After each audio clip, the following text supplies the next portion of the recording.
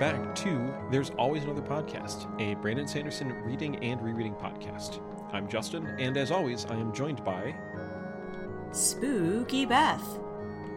Peppercorn Sam. And I'm Caleb. Oh no. Is it just going to increase in excitement every time? I'm just trying to do a fun introduction. I don't know why you guys are already complaining. Jeez. I appreciate We have at least 20 enthusiasm. episodes. You have to leave yourself some runway. Oh my god. Yeah, you should have started the very first one off just totally monotone, and then There's a plan. and then at the end Oh, have no. sirens or something. Full send it. I may Air veto horns. the sirens on this podcast. Yeah, we have a tome in front of us. We're going to start this book, and then we're going to start this book again, and then maybe start this book one more time as we work our way through the many preludes and prologues of The Way of Kings. So good, they did it thrice. Yeah. Yeah, we started today with the prelude, the prologue, and then chapters 1 and 2, which almost get us all of the introducing of things that we need. I'll bring that up when we start part 1. But yeah, it's quite the time span that we covered. I think we can go ahead and get into it because we need to rewind the clock in universe a bit to get to this prelude. And I'm going to be very curious what we all think of this, because this book throws a lot at you. Like, I don't think it quite has the vocabulary onslaught of like Elantris, but definitely the kind of world that we're heading to. It's pretty out there. It's definitely different, yeah. But yeah, we did start with the prelude to the Stormlight Archive, which Brandon does differentiate between that and the prologue to this book. And we're going to meet two characters, and then, spoiler alert, at the end of this prelude, we're going to go 4,500 years into the future. So most likely we'll not be seeing them again. Yeah, if the sheer size of this book wasn't enough of an indication that you're in a tome, you're in a big old chonky fantasy tome, I think the 4,500 years later might just tip you off. Yeah, that's tectonic time there. Mm-hmm. There's a lot that can happen in that amount of time. I remember from an episode of the Writing Excuses podcast where they were talking about this book in particular, Howard, one of the other hosts, described when he was reading The Way of Kings in one of its early drafts for the first time, and he finished the prelude and was very excited by it, of the things that have been set up in this short chapter, and he remembered thinking, all right, now it's on, let's see where this is going to go. And then turns the page and sees the text 4,500 years later and said, oh? Let me tell you where it's gonna go. It's somewhere totally different. To Zeth Zunsun. So Zeth... We'll get there. We sure will.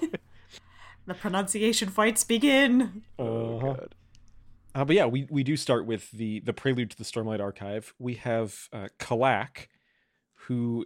This is the aftermath of some sort of enormous battle, which we do not actually get to see. But it was, from what we see, pretty cataclysmic.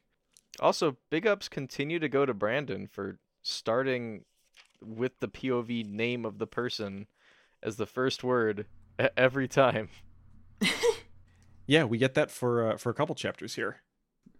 I will say, when I heard there was going to be a prelude to the entire series, I was kind of just expecting, like, similar to the back of the book, of mostly lore and just like, here's how the world works, here's where things stand. And I started reading and I was like, oh no, it's actual story. We are starting with like normal story. I mean, it's not normal. There's a lot happening, but already the format of the prelude to the series is different from what I expected. Yeah, I was expecting something a little more Silmarillion-esque. Yeah. Which is the longest word I've ever had cause to say. That's a good one. Yeah. That sounds like a particularly devilish word to use in Hangman. One of my personal Hangman favorites is Kafka-esque. It's a good one. That's what made me think of it, that it was the esque. My other favorite Hangman word is ox. Just OX. Yep. Isn't like jazz? No, jazz isn't. It's not Hangman. It's something else. I believe I've seen jazz cited as one of the best words in Hangman. You get the J, you get the A after 10 tries, and then nobody guesses Z. So yeah, what happened in this scene? I'm curious overall. Like, I don't know how much we want to go beat by beat through this. We'll get to some of the things once we meet our other character, and here comes our name, our pronunciation debacle. In Stormlight, J is pronounced like a lot of Scandinavian languages, and so Kalak will be meeting up with Yezrian. Oh, all right. Well, the rest of the word doesn't look Scandinavian at all, so I don't know. Okay, fine. There's going to be a lot of pronunciation wars in this book. I'm just letting you guys know. That may be the case. But yeah, I'm curious, like, when we go through the rest of the Stormlight Archive, we'll learn a lot of the historical events of what occurred here. But I'm curious for Sam and Caleb, how much you piece together of what is happening to these two people, because they've survived this battle, and they're apparently they're the only two here to meet up, even though it was supposed to be a large group. But yeah, what's the actual like thing that's happening to them? I'm going to start by just reading out my first few notes of this section, which is a thought I've already said for the podcast. I really expected the prelude to be just lore. I did not expect dialogue. My second note, God, there's so much. In reference to things that I feel like I need to be writing down. Okay, yeah. It kind of reminded me of like Edge of Tomorrow a little bit. Okay. Where I don't know if there's that's- looping going on. Yeah, I don't know if that's precisely what it is, but that's what it seemed to imply. Is this also the asterisk of like people who die? Or is that something else? Kind of like the asterisk on that is like there are ways to magically resurrect a person. It's just usually they happen like immediately or with magical resuscitation. Yeah.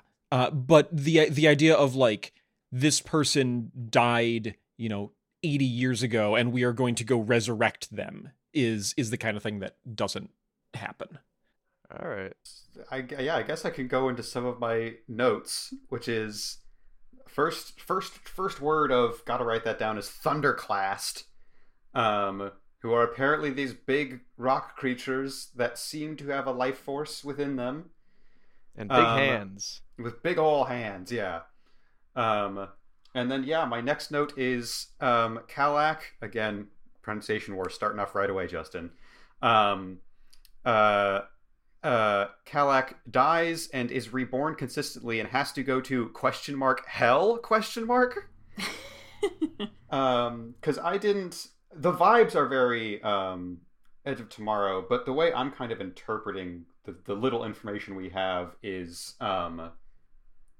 they are... I actually got more Old Guard vibes of they fight and they often die, but as long as they win the battle overall, they succeed in their mission. They're kept someplace else that sucks, where it seems like they're like tortured for years, and then they are brought back into the world at a later point to fight another battle, and that's like their entire life. Which, for the record, sounds like it sucks. Yeah. And given that it sounds like it sucks, the actual event that occurs here that we do get to see, because we don't see any of the battle, we just see kind of the scarred battlefield, is that Kalak and Yezrian are here, and they decide that they're not going to do it anymore.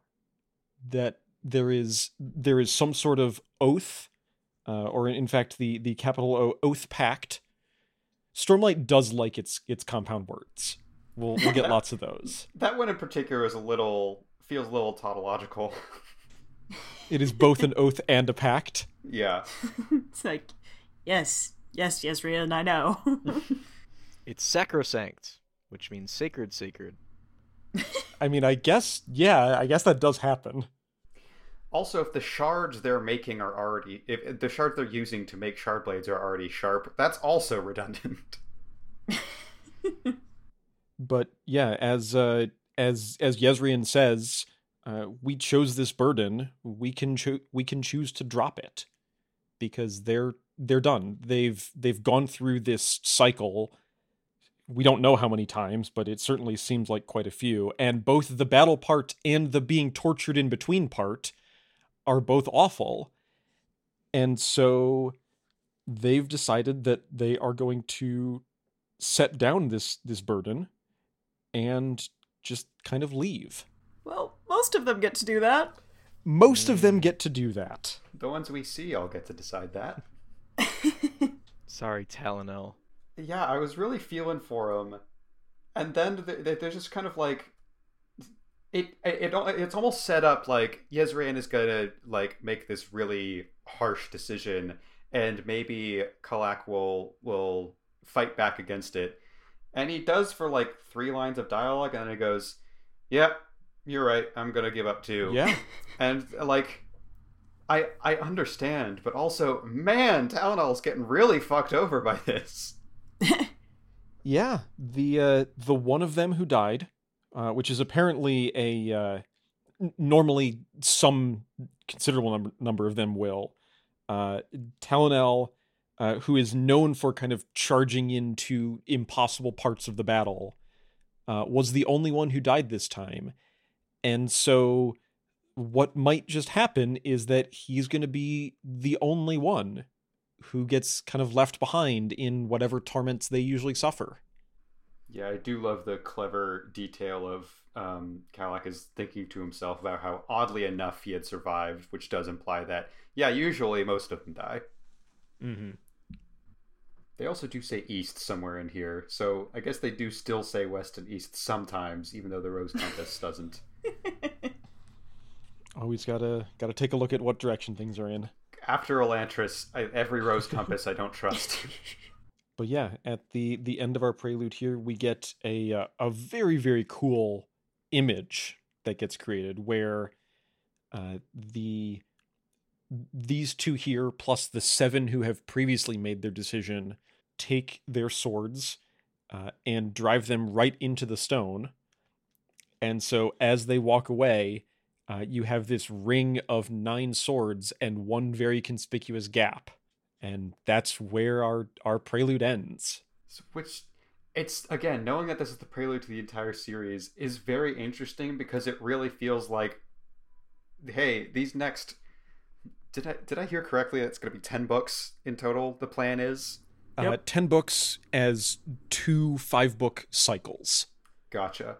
The next 10 books are all in some way going to be the story of how this one guy got fucked over by his 9 comrades who didn't want to go to hell anymore.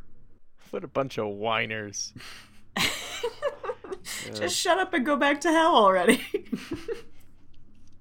I know you won. Voluntarily return to hell. It'd be a hard sell for me to voluntarily return to hell. Yeah. Oh, yeah, no, I'm like, it's fucked up, but I also fully understand the vibe. It's the fact that it's like, well, we'll just make that one guy do it since he happened to die this time. Yeah, I don't know. It's just really interesting. We haven't even met Talonel, and I am, given that he apparently is still part of the cycle and is going to keep coming up. Apparently, they're always summoned to the Desolations with a capital D, and I'm assuming we're going to find another one eventually. I assume we're going to see him again, but we haven't met him yet, and he's already such a fascinating character. And as we find out from the 4,500 years later thing, this is all his backstory.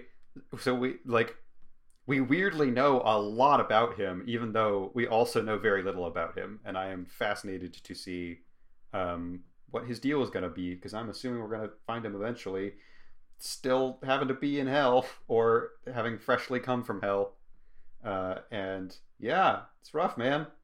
But yeah, that's what we have there 4,500 years ago. And then we start book 1, The Way of Kings, and we get to see what the consequences of all that is going to be.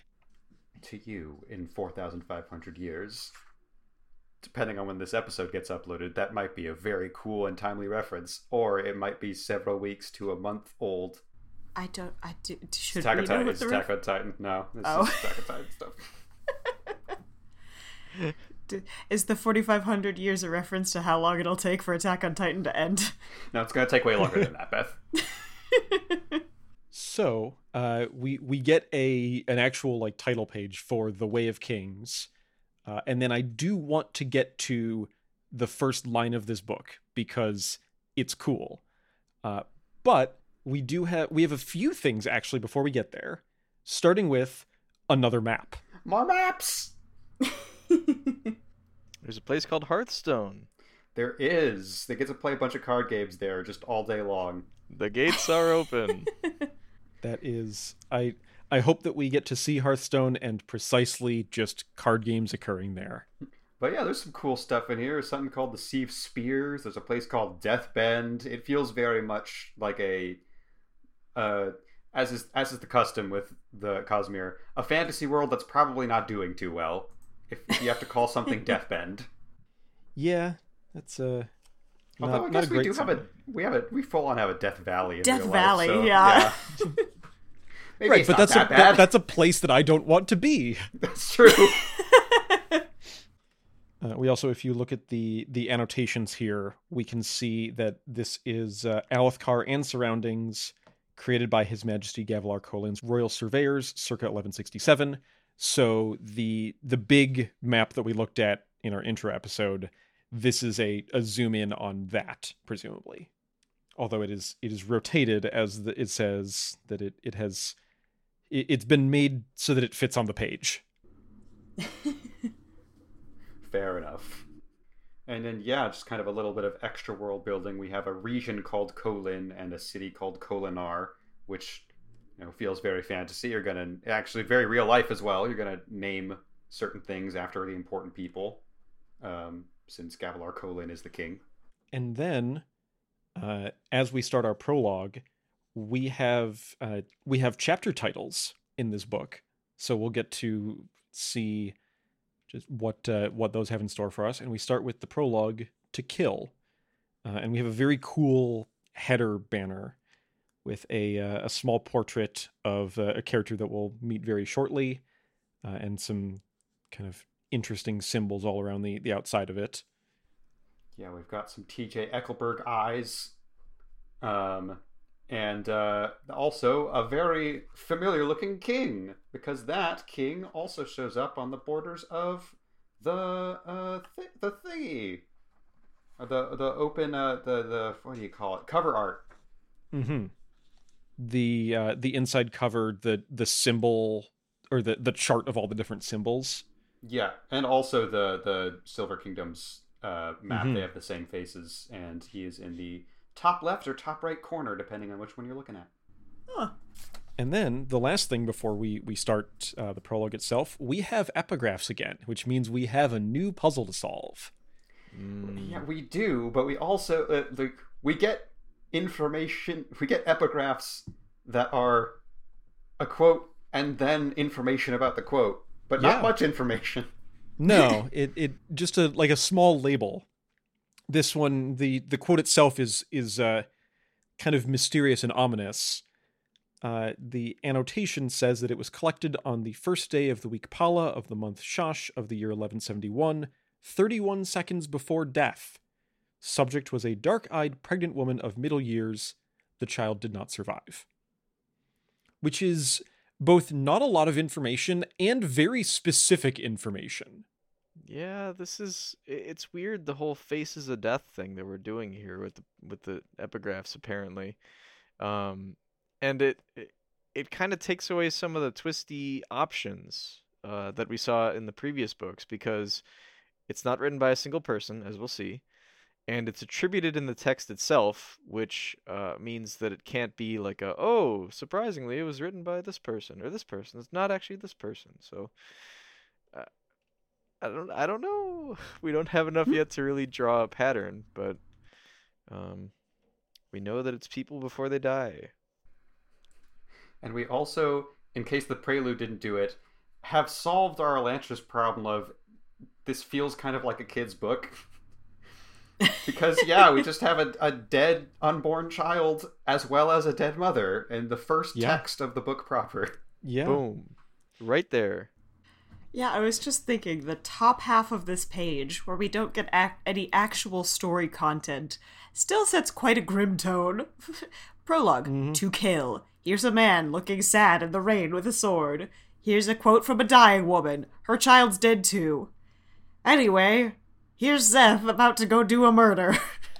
Anyway, Seth, son Volano, truthless of Shinovar, wore white on the day he was to kill a king. Which, if you treat this as the first line of the book and not the beginning of the prologue, might be one of my favorite opening lines of a Sanderson book. But I feel like that's also probably skewed by me just liking the contents of this book and knowing, like, what's actually going to happen. There's a lot to unpack right there, huh? Yeah. It's dope. There have been a lot of cool descriptions and epithets given to a lot of characters over the years. Truthless is a really interesting one. Yeah, of the first 7 words, we know what of means. We know what son means. We saw Shinovar on the map, and then we've got 2 names and a new made-up proper noun that sounds ominous. Very ominous. So it's Seth. Oh, It's God. probably one of those. I went to school. There was an exchange student in my high school whose name was Piotr. It was spelled Piotr, and people would say, so Piotr? And he said, no, it's Piotr. Because there's an R at the the last half syllable is an R, and he would get mad if people mispronounced it. Yeah. There's a whole bunch of things that are physically possible for a person to pronounce, but if you don't speak that language, they're very hard to actually distinguish or say. I think most people, like, you can mostly ignore the S at the beginning of Zeth. I think that makes sense. All right. Zeth son. Volano. Slightly unhinged emphasis, but I'm here for it. But yeah, as this first line says, he is here to kill the king. It does amuse me slightly that famed unfinished fantasy series The King Killer Chronicles, 0 kings have died. Other large fantasy series that started being published around the same time, the Stormlight Archive, King dies in the prologue. Brandon looked over at Pat Rothfuss and just went, bet. The characters in that book are just really bad at their jobs, but they're getting better. It's a story of redemption. One day. So I heard we're killing kings, huh? Sure are. Yeah, he has been hired by the Parshendi, who we will see in a bit. He is wearing white because it is their tradition, and he does not ask for a lot of detail. He just kind of does the thing. Which, it can't be emphasized enough, is assassinating a king. Is assassinating one of the most powerful people in the world. It takes some doing. It doesn't just do it right away. Yeah. But yeah, we're here at a party. There's a large celebration going on tonight, and we see just a little bit of it as Seth is kind of leaving. There are drums being played, which it says that the Alethi think of drums as kind of a common, an unsophisticated instrument. But Zeth notes that they are, at this point, everybody is pretty drunk. And so, you know what? Drums sound pretty good. Yeah. The Alethi look down, Parshendi, except when drunk. Yeah. There you go. But yeah, we have at this party, we have the Alethi people, and we'll get to know several of them, at least briefly, as Zeth walks by. And then we have the Parshendi, who Zeth describes as men with skin of black marbled with red. And they are apparently related to the Parshmen. The name Parshendi means something like parshman who can think, but neither side really like treats that as an insult. It's just a name. As Zeth is leaving, or as he's going through kind of the main room of the party, we see a small gathering of people. We have Dalinar Kholin, the king's brother, who is nearly passed out drunk. We have mention of both of the king's children. Another J name, this is Yasna, who is not here. But Elhokar, his son, is here, and his father is not. So Elhokar is kind of the one in charge in the room right now. It's interesting the way that this scene plays out, because Zeth is an outsider to a lot of this culture. He's remarking on the things that the Alethi do that he finds strange, but we're outsiders to all of it. So I feel like it's a weird kind of thing where, you know, he talks about how you know, they're using stormlight for illumination, and how profane and disturbing that is, when we have no context for this. These things, what do they mean? Yeah, it's not nearly as arrogant as Rathan, but it's a similar vibe of like, this guy doesn't seem like a good person. He is about to go kill the king, but we are seeing the world through his eyes and getting a lot of information based on both what he sees and what he thinks of what he sees. Mm-hmm. And I think that's really cool. Yeah, I don't get like bad guy vibes from Seth so far. It's interesting because aside from the part where he kills the king, who, like, Right. we don't even know the king, that might be a good thing. Like, assassinations of kings, usually bad, but yeah, the I think the vibe isn't that bad. Good vibes, this assassin. Yeah. It's kind of like the main character from Braid. No spoilers. Let's see, going on from the feast itself, we have I like this description of this little tradition, the Beggar's Feast, where there's this massive party with all of the kind of nobility and royalty here, but then there's also a feast that they serve food for just kind of some of the people who like live in the slums or on the streets or whatnot. And it's like, you know, we don't have time to get into the socio-political factors of this country that we're only going to see very briefly before we time skip again. But it's like, that's a cool, interesting bit of world building there. And an underrated Les Mis song. Beggars at the Feast. It is underrated. That's a good one. I'm gonna go with correctly rated on that one. It's fun. It's one last fuck you to the audience before it's like, no, it's okay, you can feel good. It's a happy ending. It's perfectly great. It's like, no, sometimes people are shitty and they just get away with it. Yeah.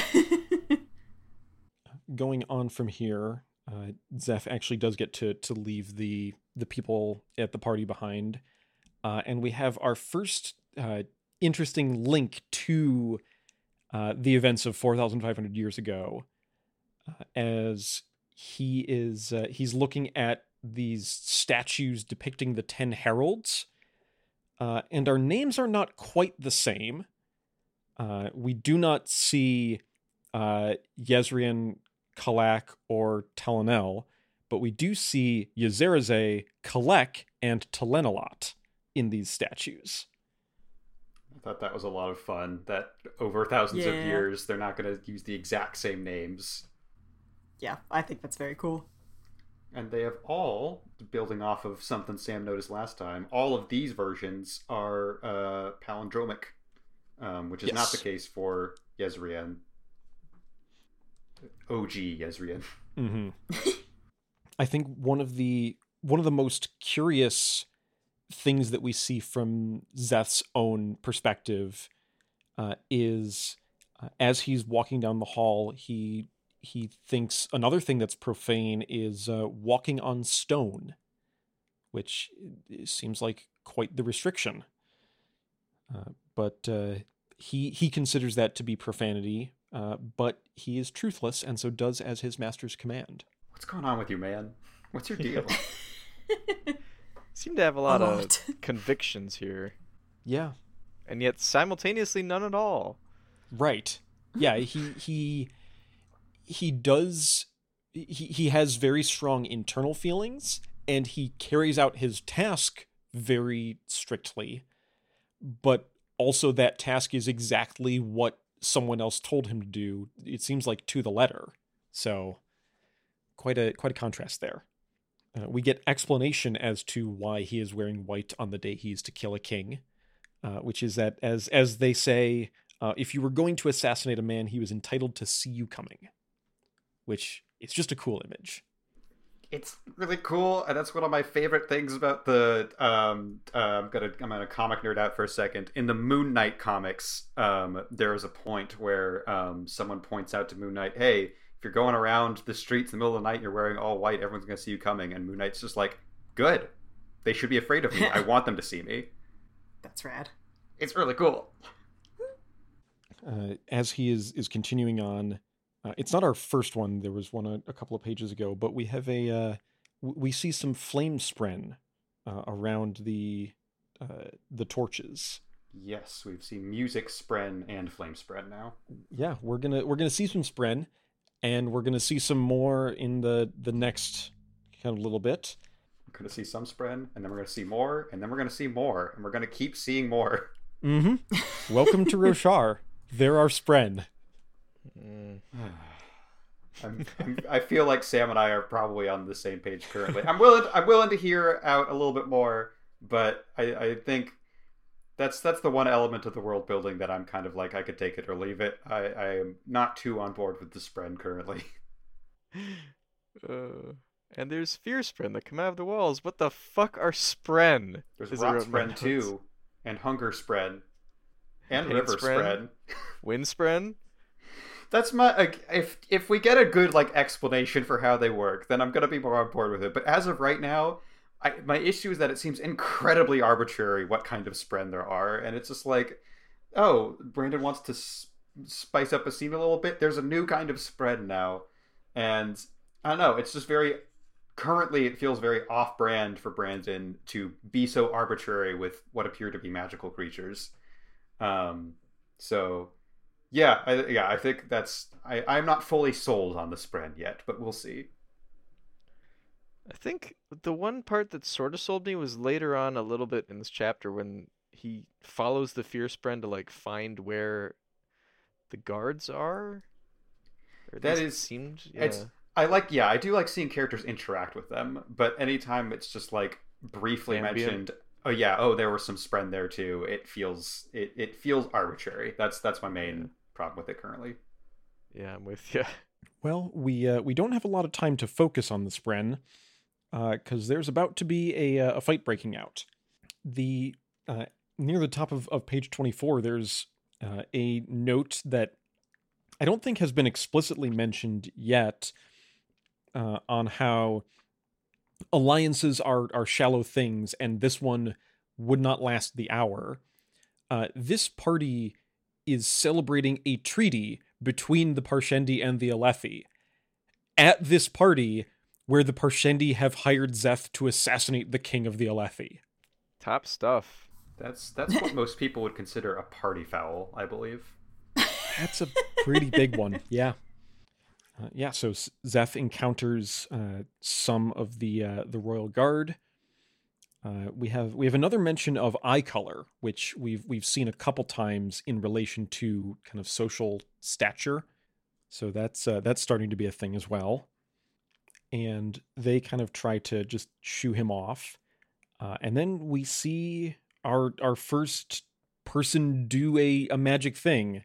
And this kicks off into a whole big magical fight scene. And it's cool. It's really cool. It is very cool. As I wrote in my notes a little later, Caleb said this book fucks. I say this book got the second base. Like it's pretty good. I think my main problem with it is it's effectively like the Gmod tool gun. But he's really good at using it, so it's still fun to watch. He is very good at the rope tool. We do shortly find out what the other lashings are, but my mind was absolutely blown when a really cool thing happened, and then we get the additional information of this is considered a basic lashing. This is like the most normal of the three. And yeah, just gravity manipulation is really cool. I feel like I like picturing it in my head like it's a movie, and I feel like you could have the camera tilt to represent where the gravity was currently pointing for Zeth. Mm-hmm. And that'd be great. Yeah, I think it'd be really cool. You could set it up like the old boy fight, like you could see the whole hallway, but then the camera flips as he falls down the hallway and into the guards. It's really cool. Yeah, this is some like Inception hallway fight next level shit. It's very cool. Especially cool about is the fact that I think it goes in. It says a little bit later that these guys haven't seen this for 2 millennia. Like this is not a thing in their wheelhouse. Right. What's happening here? Yeah, these poor guards here. Yeah, Zeth has breathed in the light from the lamps in the walls. It like charges him up kind of. And then he starts manipulating his own gravity. Basically, it's not he takes this long hallway and just falls all the way down it.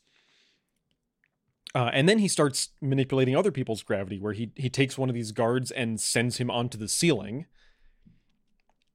I should find and post to our Discord. I've seen some really cool fan art of this fight, and I believe the image was drawn from the perspective of the guard who gets stuck to the ceiling. So you see Zeth and the first guard fighting above him, and he can't do anything. It's really cool looking. And then we have Zeth's next enormous advantage here, which is his shard blade, which it says at the 10th beat of his heart, it appears in his hand. It is this long, thin sword, and it is a fantasy lightsaber, kind of. It says it will cut easily through anything inanimate, and we see him do that later in this sequence.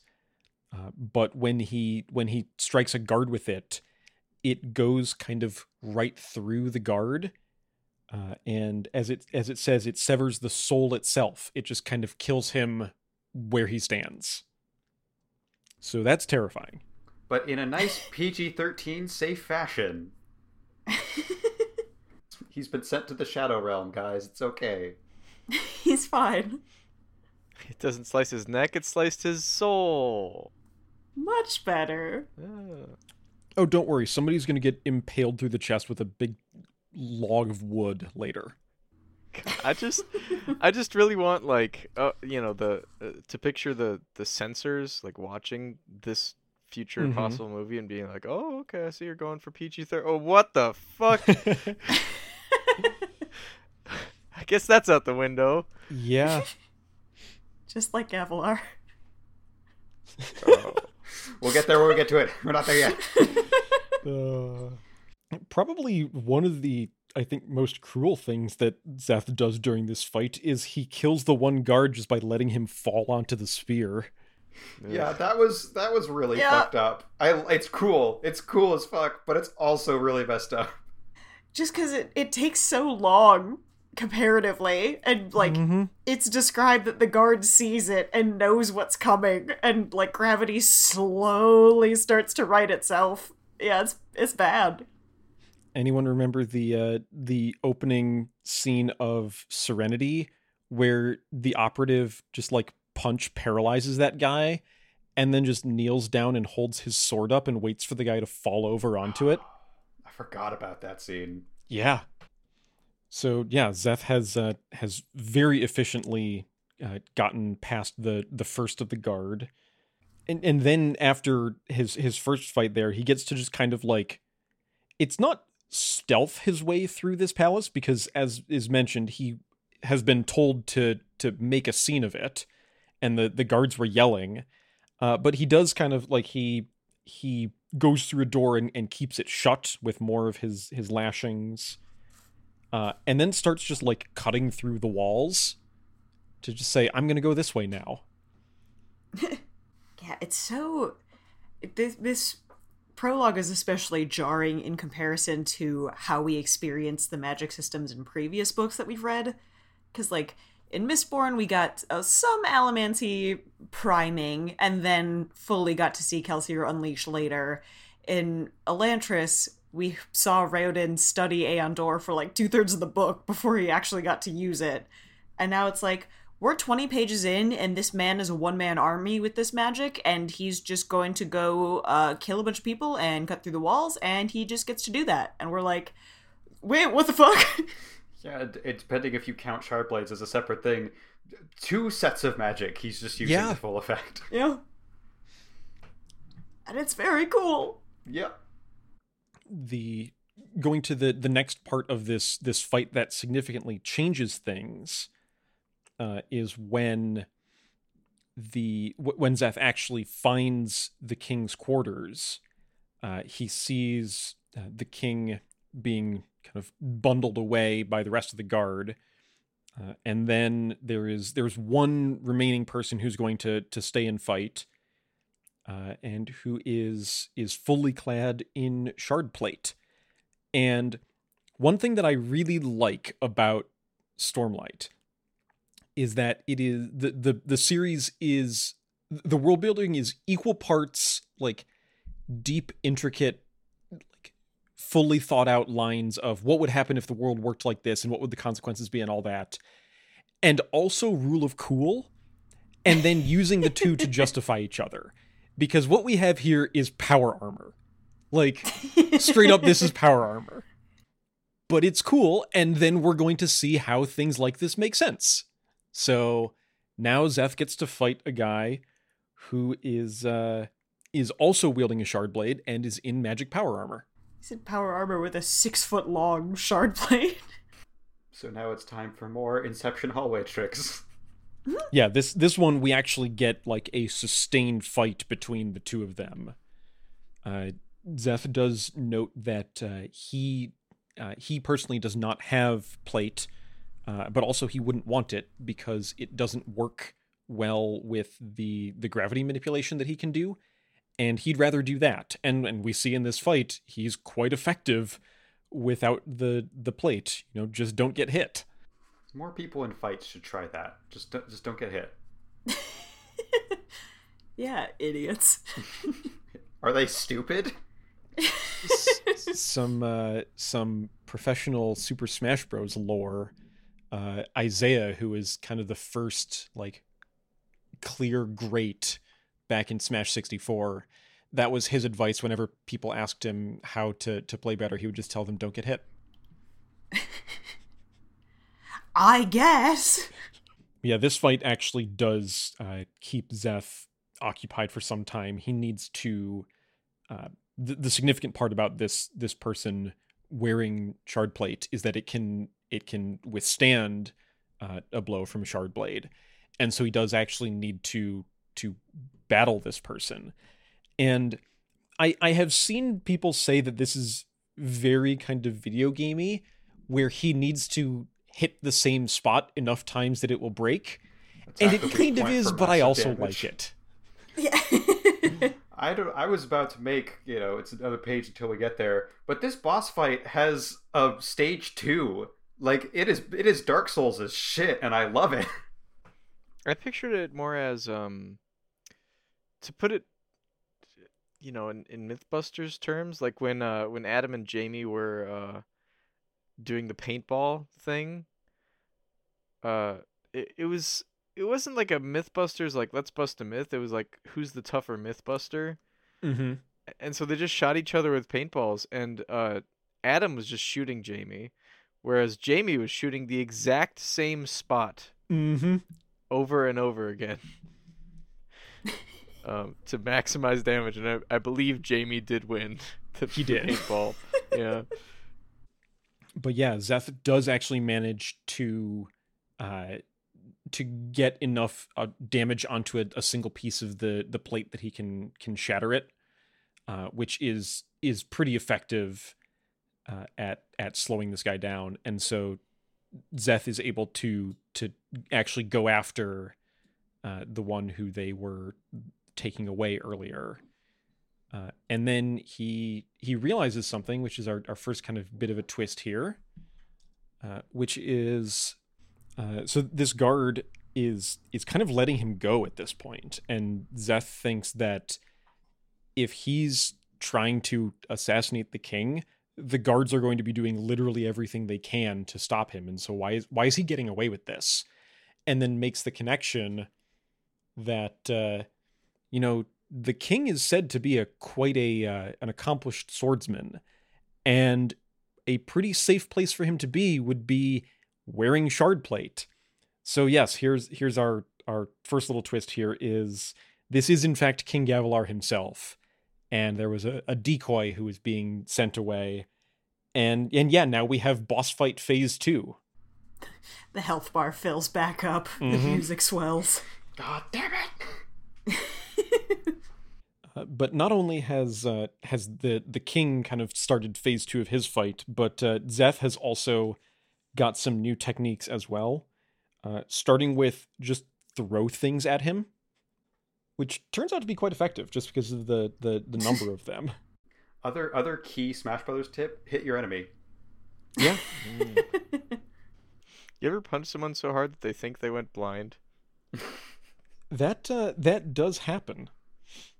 I mean, it helps that Gavilar is wearing a magical power armor gauntlet, but yeah, just gets to just punch Zeth in the face, and it is now difficult to see. This fight is reaching the end here, though, and it's a very dramatic moment of an ending, as Zeth has now been cornered on the balcony. And as Gavilar is approaching him, Zeth is just continuously putting more and more lashings on this balcony to try to drag it downwards. And then right at the last moment, the entire balcony just collapses, and the two of them fall out of this building, which is a lot safer for Zeth, who can just fall to the side of the building. And Gavilar ends up impaled on a piece of wood on the ground. Ow. And there's also another thing here that Brandon has done before. Brandon sometimes does a really good job of, like, this character is badass, does a really badass thing, and looks cool the entire time doing it. But then also sometimes will show, like, how fights really take a lot out of you. And I just love the image of Zeth collapsing onto the wall and then, like, having to catch his breath and then slowly get back up to walk down the wall. I don't know why, but that image was really cool to me. And so now we have the death of Gavilar, and there's some more cryptic things that are going to happen before before he actually dies. And it's cool, but I also just, like, there's a brief comedy beat here where Gavilar, who is apparently expecting someone to try to assassinate him, says, you can tell Thydekar that he's too late. Very dramatic moment. And then Zeth says, I don't know who that is. Like, you have some plan that's going on in your mind. I don't know. and then Gavilar goes through this whole list of people who he thinks might have tried to assassinate him. And Seth's like, no, it's the Parshendi. It wasn't any of those. I'm almost sad the conversation ends when it does, because I really would have loved the weird, like, 2-minute buddy comedy of both of them being like, yeah, why did they do this? This doesn't make any sense. I really don't. Like, maybe we can piece this together if we work it out. And then in another, like, baffling thing, Gavilar trusts Zeth to both communicate a lot of information and hold on to something that is probably very important. Yeah. I know he's dying and can't really ask anyone else to do it, but it also is a weird thing from Gavilar what he does with his dying breaths. It sure is. Yeah, he gives Zeth this small sphere that Zeth looks at, and it's black, but it's glowing. It's like glowing black, which looks very strange. And then says to tell my brother, who we did briefly see, he was passed out drunk, that he needs to find the most important words a man can say. It was quite a request. And then Zeth shrugs and scrawls it in blood. It's The a most lot. important words. It's a lot of words. I love that he's willing to do that, but that's a lot of. I don't know if anyone else has tried to draw or write anything with blood or a similar to blood-like substance in terms of viscosity. It takes a lot of blood and also takes a lot of time. That's a lot of work. Yeah, I'm thinking of like drawing patterns with condensation left on a table from a glass, and you run out of condensation real fast. Yeah. Just in the very bizarre comedy version of this scene we've concocted, Seth just has to keep being like, God damn it, ran out of blood. Give me some more. Okay, thank you. There we go. Brother. I mean, Gavilar's not using it anymore. Yeah, but he's leaving it all over the place. No, you're gonna erase the message. He's being so wasteful with it. If I were Zeth, I'd just be like, all right, we're going to do the shorthand here. Bro, most important word. No, most IMP period word, question mark. We're done. Fine. Do you think anyone on Roshar knows shorthand? Do they have stenographers? That's actually the main storyline, is them trying to find someone who could read the shorthand that Zeth wrote in. If they should be so lucky as to find a good stenographer. That is a deep cut that I appreciate. Thoroughly modern Millie. A racist play. What kind of racist play? It's deeply racist. And that's our prologue. We have seen the assassination of Gavilar. And this is a very slight spoiler, but not for anything that's actually like plot-wise. But as this book goes on, this series is a series that very much likes pattern, where there are going to be recurring elements across the books, and some of them I will point out when we see them for the first time, just because I think they're cool. The prologue of each of the first 5 books in the Stormlight Archive is the night of Gavilar's assassination from a different perspective. I thought you were going to say there's like a cyclical thing of, sister, you must find the second most important words a man can say. No, we're going to see this again, and we're going to see it from quite a few different perspectives before we get through the first half of the series. Are we going to see it from Dalinar's perspective? Like, I was drunk, and then my brother died, and then I found a bunch of words on a piece of wood. Honestly, there's a decent chance of that. He is who the letter is addressed to. Oh, that is, yeah. But they probably but he was come blind and get drunk. him. That's true. Like, it'd be an interesting perspective if it really is night of, but I would assume that people would find the body and go, hey, we should probably go get Davilar. Probably. I don't know. We'll see. So yeah, with our prologue established, we will begin part 1, which also has a name. We have part 1, Above Silence, and each part, as we go through the 5 parts of this book, is going to be labeled with the characters whose POVs we will mostly focus on. So that is just some expectations to be set, because when we get to part 2, there may be characters who we've seen in part 1 who aren't going to be focused on in part 2, and we'll come back to them later. But part 1, we will be starting with Kaladin and Shallan. And in this podcast episode, we will be starting with Kaladin. Yay! We get to meet his dog. We get to meet... A we good get boy. to meet my boy. Yeah. This will be a frequent source of confusion for me, and hopefully he doesn't get annoyed by me saying his name so much, because he's sleeping on the floor right over there. But I have a dog. He's a very good dog, and his name is Kaladin, and we will now get to meet his namesake. He's perfect. Also, currently no worries about him hearing his name and being distracted by it. He is sound asleep. Anyways, in the book, Kaladin is not asleep. He's up to a lot. He's up to a lot. Earlier today, or maybe yesterday, no, I think it was yesterday, because the weather has gotten cold here, and I said that Cal, my dog, will be very much enjoying that, and that Cal in this book is not enjoying much of anything. But yeah, we'll go to Chapter 1, Stormblast. We have a new set of faces and a new logo there, and the same weird double eye. And then another... I assume this is just because it looks cool. I'm not expecting there to be a Scagio connection, but the insignia, like the illustration, almost looks very Mistborn-y, of like a circle pattern and then a bunch of spiky things through it. It does kind of look like the Steel Alphabet, doesn't it? Yeah, I'm assuming it's just like a moon or sun and people raising their spears like Yarg, but it's interesting that it looks kind of similar. We have another recorded quote for our epigraph here.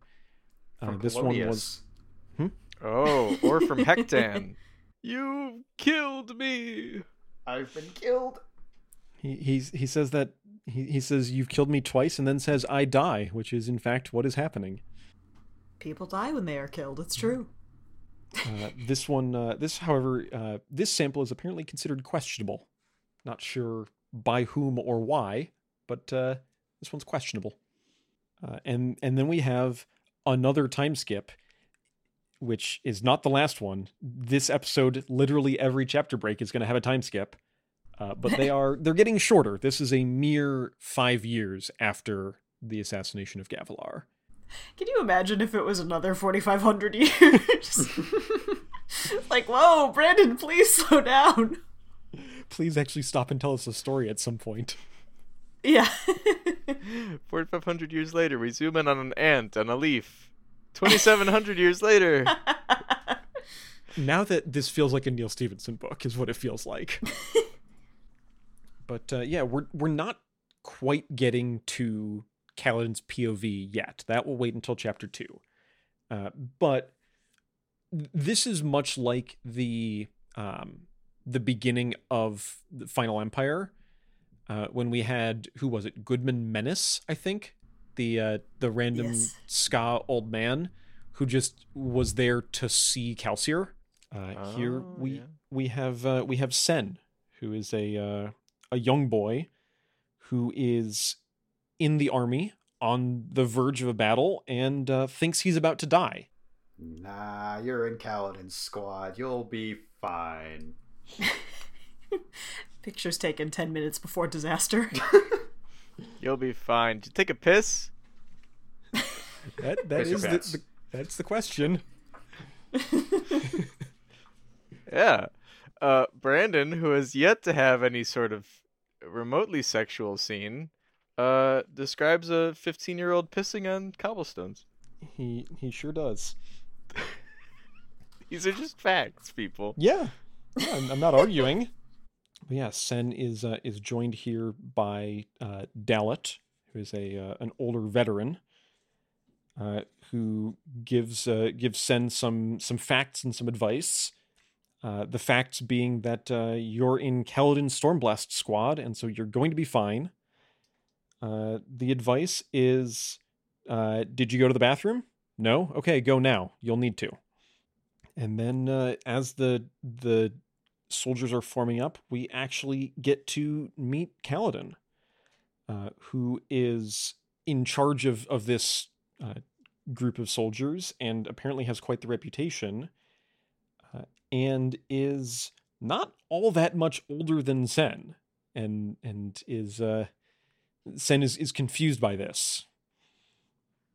I love that, like, Sen has done nothing but cower in fear this whole time. And is like, he's 15. Oh, such a baby. And then he sees Kaladin and he thinks, this is him? This youth? It's like, boy, he's older than you. And Kaladin has apparently paid someone to get Sen to transfer to his squad.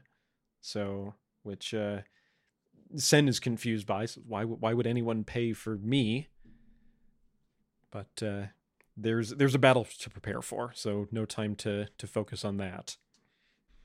And this battle that's about to occur, this is a kind of medieval formations charging each other with hand weapons. This is, which I don't think we've really seen that sort of pitched battle yet. We've seen. We haven't had. Well, I was about to say we haven't had armies before, but there were like 6 of them in Well of Ascension, so if that's a lie, never mind. Right, but they never fought. We don't see main characters engaging in standard swordplay aside from Serene teaching people how to use swords, and then they never use the swords. We had the Final Empire rebel army, which Eden screws up and gets them all killed. There's armies aplenty in Well of Ascension, but the only big pitched battle is the Siege of Luthadel, which is against a force of Koloss, and that's not an organized battle. Yeah. So here we have we have pitched battle, and it is some of the things that Sen has heard is they're going to be marching in formation and all that, but it is going to rapidly fall into chaos, and Kaladin is at least prepared for that to happen. And this is really fucking exciting. Just full stop. This is great. I have seldom seen battle scenes in books in general, and it seems like it'd be a little too chaotic for me to wrap my head around pulling off, but Brandon does it right here. I believe that was one of the things that, especially as Stormlight goes on, because we are going to see more armies and more battles. That's something that he definitely, I know he talked to a bunch of people about this and did some research for portraying medieval warfare.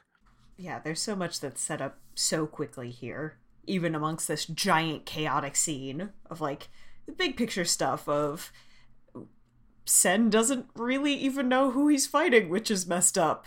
But the king is away on the Shattered Plains seeking vengeance for Gavilar's murder. That's big picture. But then we zoom way in on, here is Kaladin taking care of his squad, and here's how he does it, which I think is very cool and well done to get so much packed in so fast on every scale. We also get a cool amount of kind of inter-squad politics as well. We learn from Kaladin that he is in the next couple pages we learn he's trying to get sent to the Shattered Plains so they could be in a real battle that actually means something. But to do that, he has to both show that his squad doesn't have many casualties, so he has to be very protective and defensive, but then also he needs to achieve notable things in battle. So once the battle is drawing to a close, he's also let's go for a real big move. We're gonna go all out. And he still protects most of his people, but is also incredibly ambitious because he thinks that's gonna get him what he wants. And just seeing how even in the midst of this super chaotic battle that, from what we can tell, doesn't really even seem to mean all that much, Kaladin's brain is operating on a lot of different levels, trying to accomplish certain things, which is also really neat. Yeah, as this battle goes on, it's this very back and forth flow of, for a little bit it'll just be them getting to the right place or holding a formation or something, and then there's 30 seconds of frantic chaos as they actually have an engagement with the enemy here. And in one of them, Sen actually ends up getting stabbed pretty badly. This is his first actual moment of combat that we see, and he does a spear thrust, and the enemy soldier just blocks it and stabs him. After Sen is wounded, we get to see some heroics from Kaladin. He is quite capable with a spear in battle. Also does some cool throwing knife stunts, which are probably like the least believable part of it to me, but they're cool. Yeah.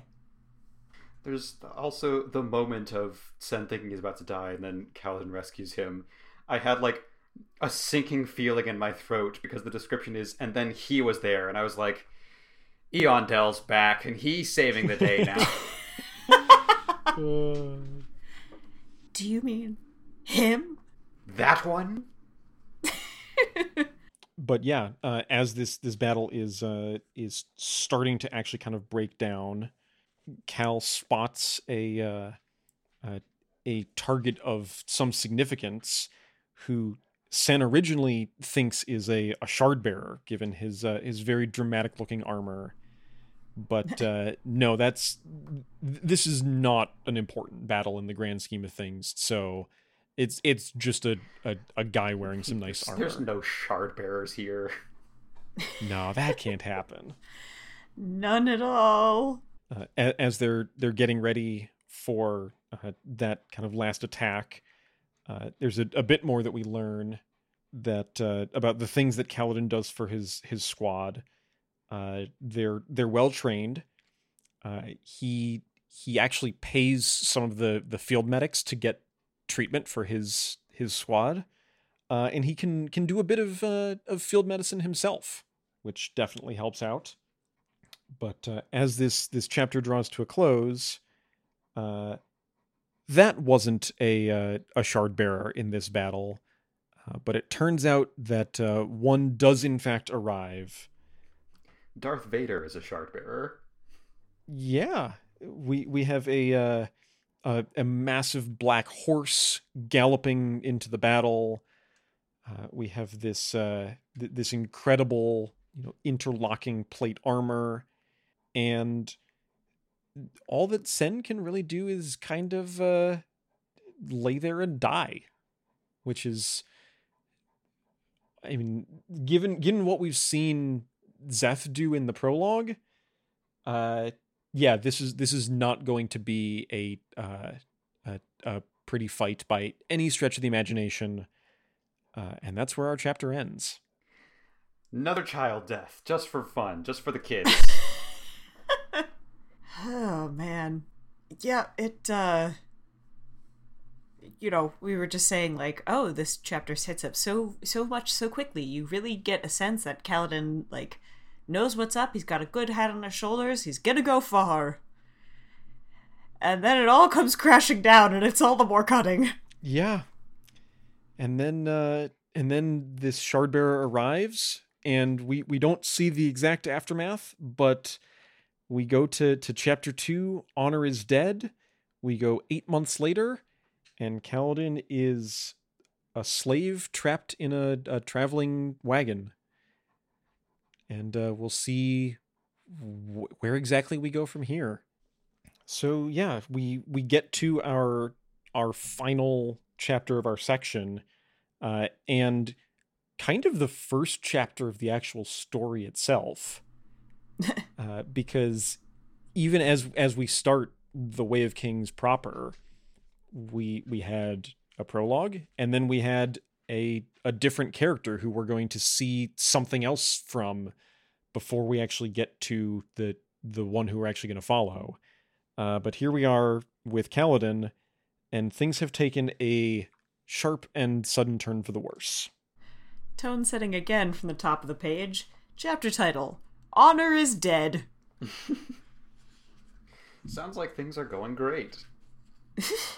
Yeah, we have a new scene set here, and it's not a good one. We have Cal as he's been enslaved, and this is another first for a Cosmere book in our reading, in that we've had like we had the Ska, who were like an entire social class of like a lower social class, And in Elantris, we had that whole thing of, it's not slavery, but we had like indentured servitude.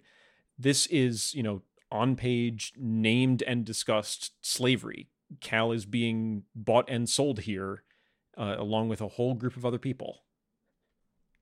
And some of those other slaves are around. One of them tries to strike up a conversation with Kaladin, who has apparently tried to escape before, and so they're hoping that he might do so again and then bring them with. Cal says he's tried 10 times in 8 months, and he is in fact still here. So not a good look for that attempt. Yeah, he's not having a good time here. No. Bad. This chapter is bad. I mean, it's well written. That was not a criticism, but the events depicted are bad. Yeah, and I don't know if we want to go blow by blow through all of the misery that he's going through, but we learn some things about the situation that he's in now. Someone tries to ask how he became a slave. Says that he himself stole a herd of chull, which we see some chulls in this chapter, don't we? He's a chull rustler. He's a chull rustler. We actually heard in chapter 1, and I thought that was a funny term. They're crabs. They are. Okay, so yeah, if we're getting into what chull are, I am baffled by. I can't tell if this is another instance of carcinization, but specifically in terms of writers writing things, because the chull with 1 L and 2 U's are a D&D creature that is like a mixture of a lobster and a crab, and it's giant and massive. A chull is also a big lobster crab-like creature, and at first I was like, oh, maybe D&D was inspired by Sanderson, or maybe that was actually a fan-made thing I found that was like importing this into D&D. No, chulls in D&D have been around since 2000 in 3rd edition. So either Brandon was inspired by that to create a somewhat similar creature, or, much like how life wants to be crabs at all time, constantly evolving towards crab, fantasy creatures are also just inherent in our brains, and we want to call them chull. I am inevitable, but it's just a large crab. It's just a large crab. It's a large crab, and he has a nickname that says CHU_L. But yeah, they're oxen, but crabs. What if ox but crab? We're going to have a lot of what if X but crab. Good. Yeah, welcome to Roshar. Welcome to Roshar. Everything is crab. But Kaladin was not a chull rustler. He's very like brooding and dramatic, and in a way that I think could be overdone. But so far I don't think it is. But he finally offers at least some words of explanation. Says that he kills a Light Eyes, which is the other slave says, well, I'm surprised they didn't just execute you. I'm surprised they made you a slave. And he says cryptically and broodingly that that wasn't why he was a slave. It's the one he didn't kill that landed him here, and then offers no explanation for that. Yeah, I was bordering on this feels like just a little bit too much, and then because it's not immediately brought up. I think it's not until page 53 that it's actually mentioned. My assumption was he tried to escape alone, but then he's listing off all the different people that have died on him, and he lists 10 successive groups of slaves. Like, that was a group effort every single time, and all of them have died. And in a span of 8 months, yeah, that's very rough. That was enough for me to go, okay, yeah, this attitude is earned. He has been through a lot. It's bad. Some other things that we have here. We have Cal is remembering some lessons from his father on medical care. Cal has been branded on his forehead to show his slave status, and so he's thinking over remedies for burns, and then that just frustrates him because he doesn't have any of the things that he needs, so that doesn't do any good. There's another slave in this group who is coughing, is not doing well, and we'll get back to him in a bit. We also have this I find funny if we're going to look at pronunciations of names, because the slaver here, the one running this whole organization, is Tvlakov, which is a name with not very many vowels in it at all. And weirdly, I think we'd all agree on the pronunciation of that one. Yeah. There's no other way to say it. Yeah, the thing that amuses me is that in universe, the country that Tvlakov is from, you'll see more of these names that have like all these weird consonant clusters, and in universe, people think they're hard to pronounce, and that just amuses me. They're like, that's fun. Like, why did they just shove these letters together in their words? It makes no sense. I also have a legitimate question that I think could potentially be answered by by Coppermind. There's a thing where it says lanky Turan, the serving boy, tended the choles. Now, is that Kaladin describing him, and that lanky is capitalized because it's just the first word of the sentence? Or is this guy's name Lanky Turan? Turan is a serving boy in Tvlakov's slave caravan. He is described as lanky. Okay. I was really hoping that was an official nickname that everyone calls him. That's Lanky Turan.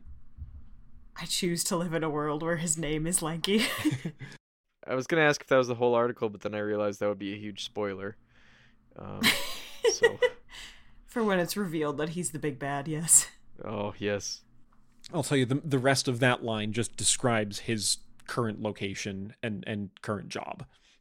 But yeah, like Caleb, like you brought up, Kaladin has some time to think about as he thinks about it, the failures that he's gone through, failing Tien, who we don't know about, and then Dalit and his team, who we saw very briefly, and then 10 successive groups of slaves.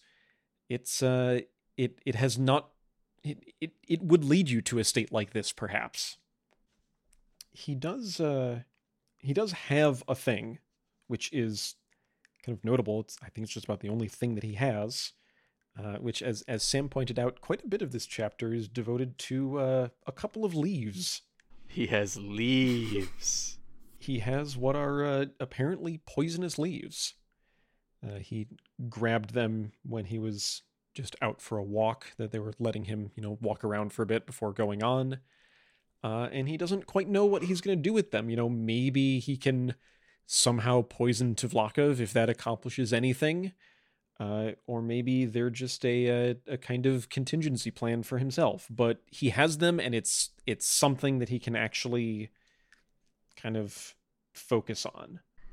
He doesn't settle on this until a little bit later, but I appreciate it seems like, oh yeah, poison your slaver, it's a good idea.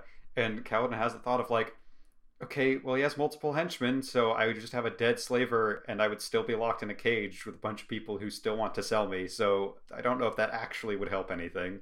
Yeah, but we now have an interruption from another Spren. And this one does get a little bit more focus. This is not a background Spren that just gets a name and maybe a physical description and nothing else. This one we see quite a bit of for the rest of this chapter because it's odd. This Spren I can get into because it does things. Because it does things. I like the way that this is like where we saw in the prologue, we saw things through Zeth's eyes, and that he thinks that these things are profane or unholy. There's a Spren that's behaving weirdly here, which is odd for us to know because we haven't known anything about Spren until we started reading this book. But through the way that Kaladin interacts with it, it is behaving strangely. I also I have to believe at this point. I think there have been a couple of points where I've said this on the podcast, but I have to believe that Brandon has read a little bit of Berserk, because this is the most Berserk shit I have ever seen. There's a grumpy guy, he's imprisoned, and then there's just this little cute fairy spirit that says, "Hey, do you want any help with that? Are you grumpy? Are you cool with me? What's your deal?" And the grumpy soldier guy is like, "Go away, leave me alone." And this friend's like, "Okay, but you might want my help later." That's just Berserk. That's literally just Berserk. I love it. It's great. The first Berserk came out in like 97, so... It had been around. It's possible, yeah. I can actually tell you this because of another thing that we mentioned that Brandon is also a big fan of, is we mentioned that the fight between Szeth and Gavilar is very much a Dark Souls boss fight. We know he likes Elden Ring. Yeah, Brandon is a big FromSoft fan. But apparently in one of his Elden Ring playthroughs, he made a character that was a Berserk reference, and somebody asked him if it was a reference, and he said it was. Yes! God bless. But Berserk's yeah, really good. this Spren, there was a mention earlier of Wind Spren, who kind of show up and play little tricks on people and then go away. And this is apparently just another Wind Spren, but it talks to him, and it says his name, which is weird. Yeah, I really like that moment, because by this point, we know fuck all about Spren, but just that, like, she says some weird stuff, Kaladin's ignoring her, and then she goes, "Kaladin, why must you ignore me?" And based on just, like, how that line is said and the way he reacts, even though we know fuck all about Spren, it's still like, wait, what? And then she just leaves. She just disappears. Yeah, bye! And he goes, "Storm you!" Yes, yeah, we noticed the same time. We have some good old fantasy cursing here. Shock you!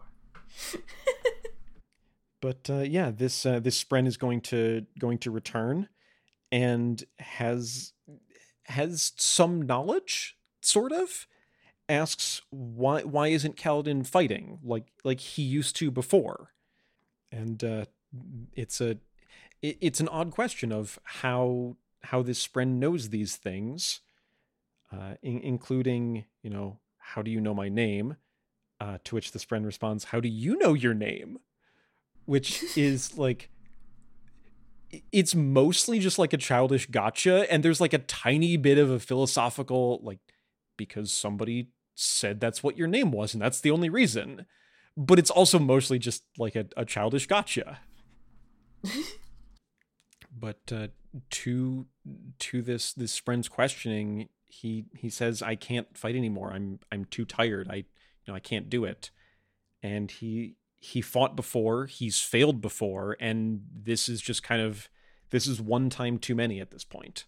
As our chapter is getting to the end, though, he is going to try one more time for what it's worth. This slave over there is still coughing quite badly. He remembers some more things from his father, who seems quite well informed medically. It says this is an illness called the grinding coughs, and has some remedies for it. And Cal says, "All right, I'm gonna try something here."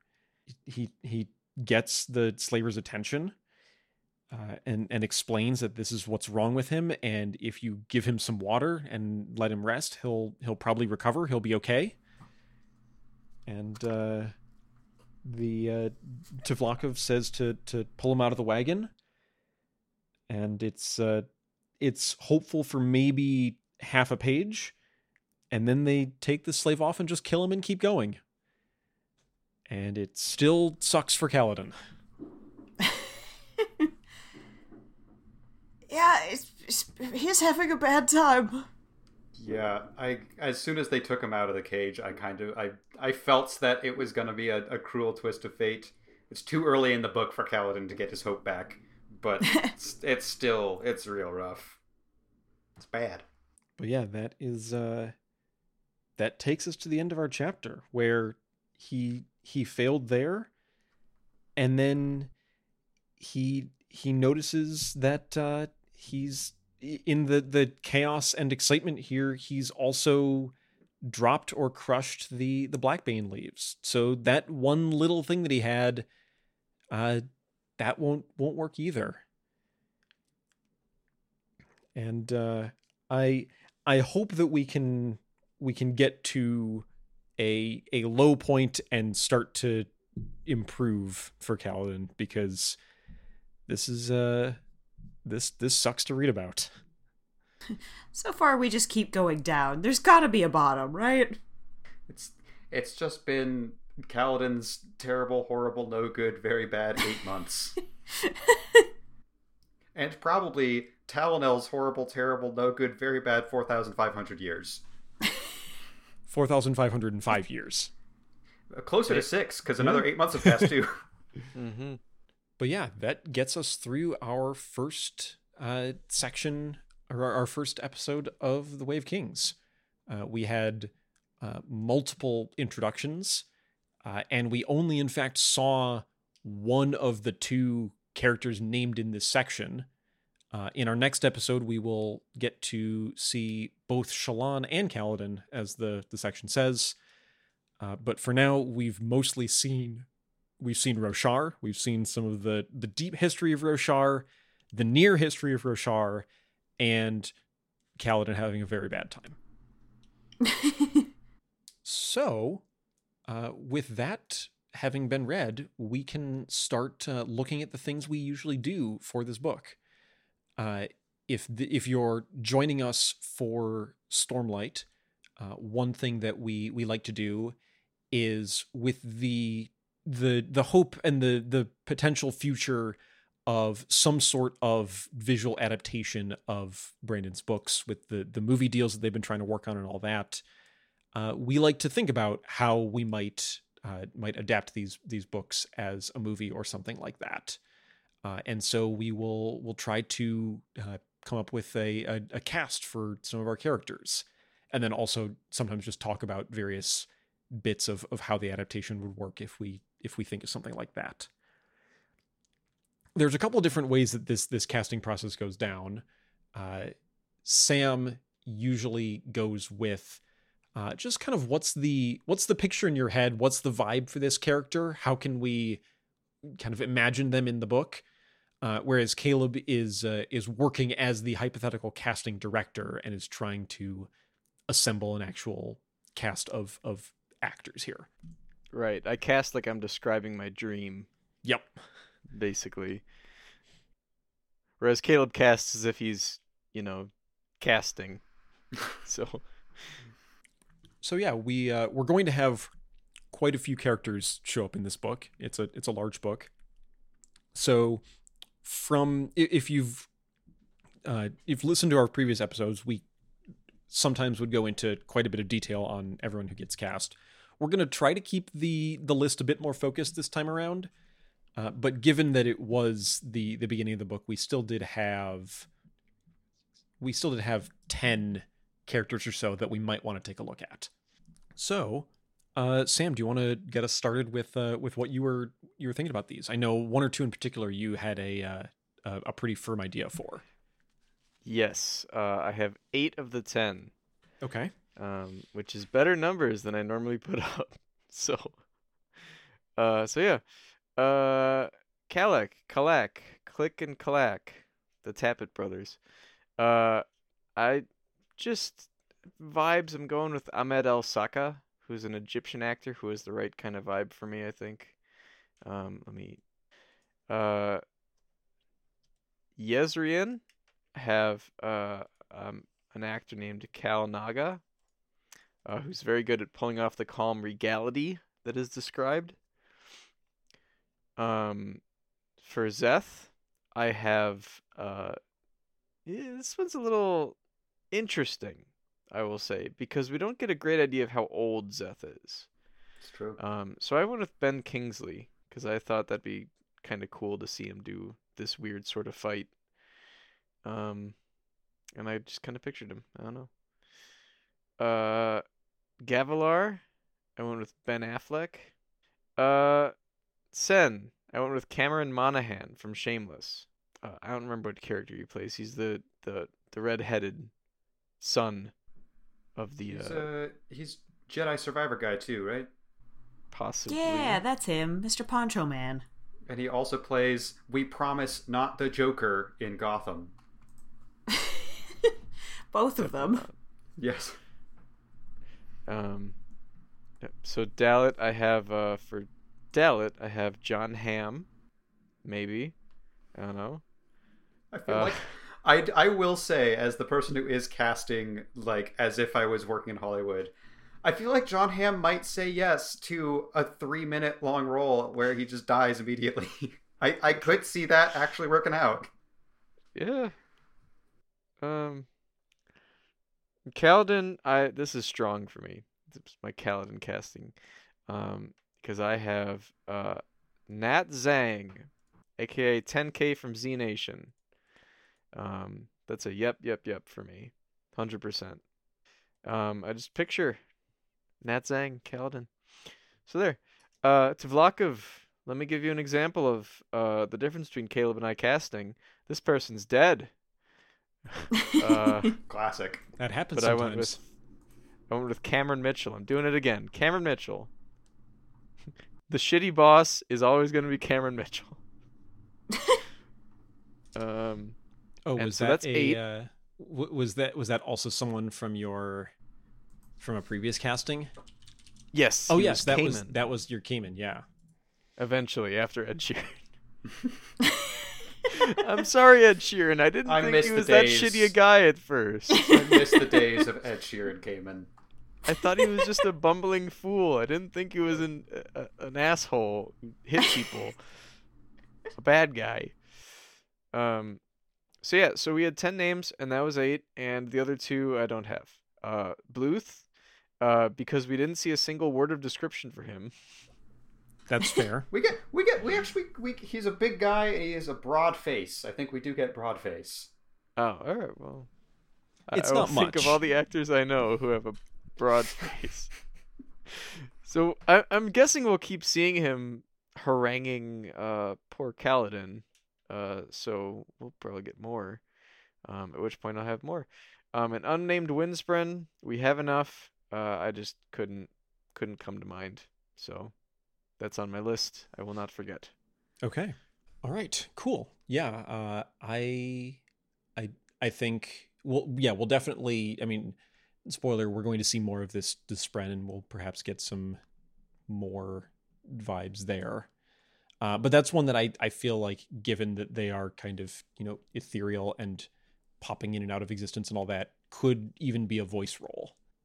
One thing that I'm personally looking out for, that I'm like, every time we do one of these casting sections, I'm trying to figure out if I want to hit this button, is I want to button. We're familiar.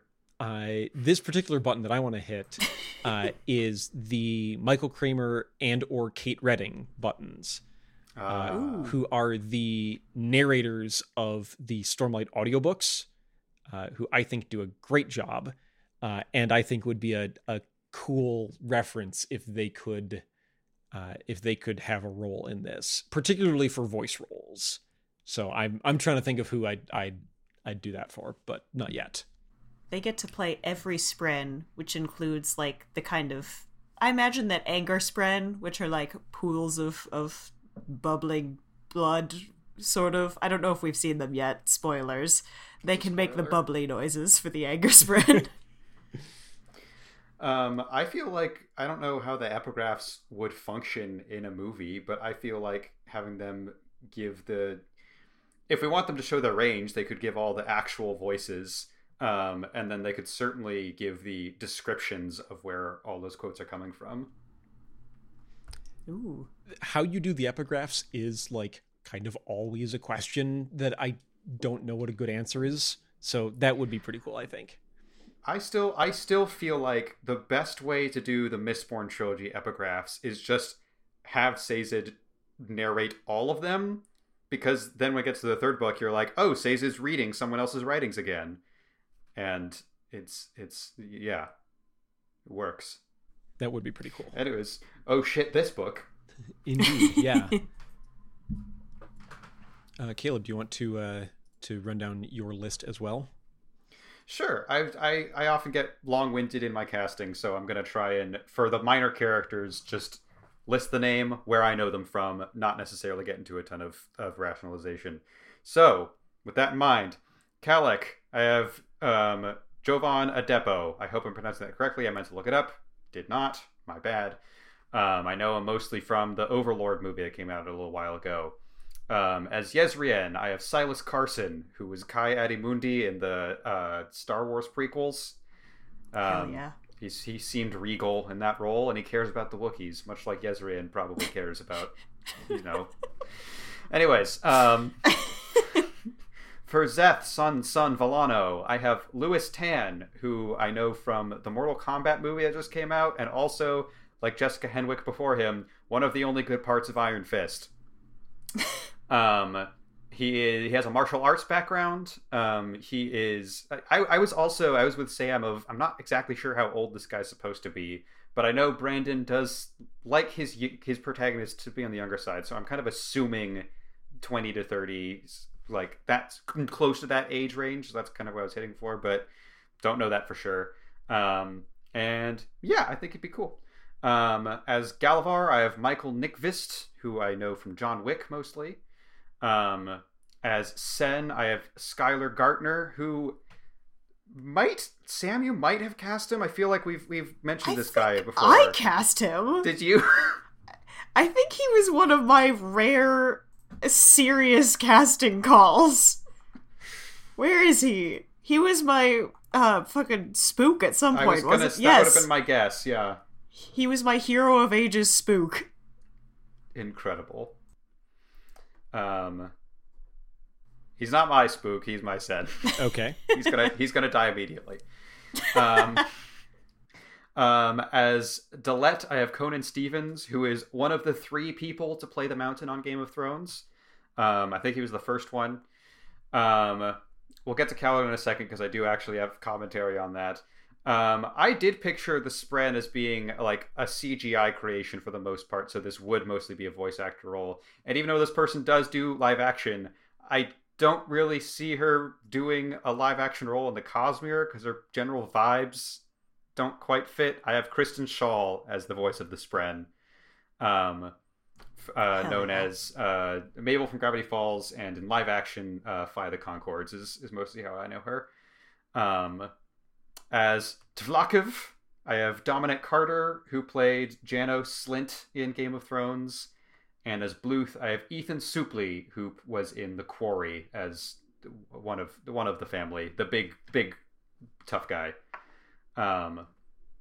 So for Kaladin, I knew the vibes of Kaladin. I had heard through osmosis and reputation the vibes of Kaladin, and I had a couple of actors that I thought would be good options.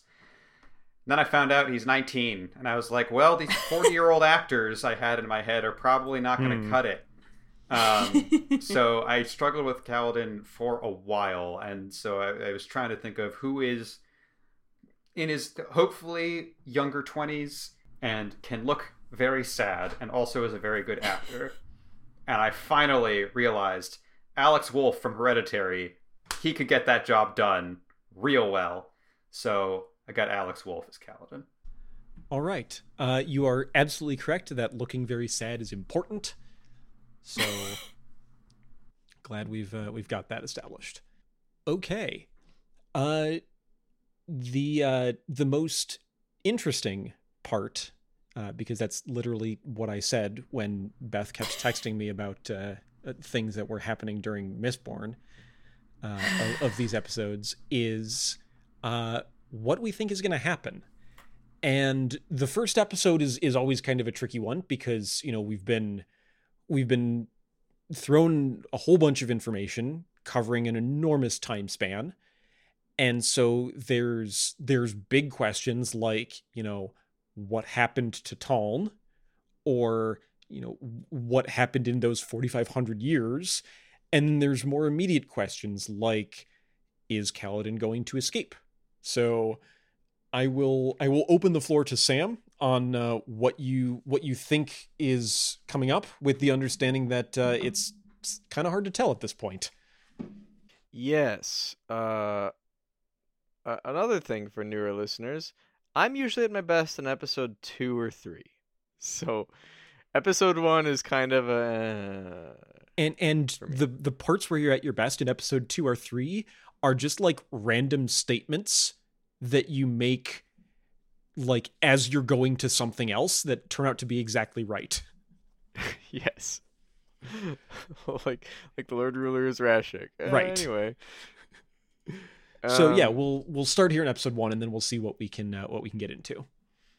Yes, we will piece together more as we move along, and then I'll have more for you next time or the time after, and they'll kick ass. But for this time, it's a lot of vibes, so I'll just run through them here. First of all, it seems like I just went name by name, basically. Zeth. Fucking hell. It's Zeth. It's Zeth. Zeth is There the you crying go. assassin with a heart of gold or whatever. That's I think something I can predict of the 4 people that we watch.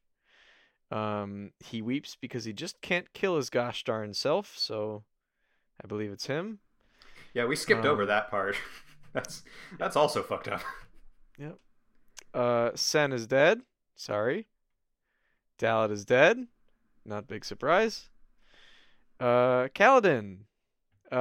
Justin named his fucking dog after him, so he's going to return to being cool, which is always hard when you have asshole engraved in your head.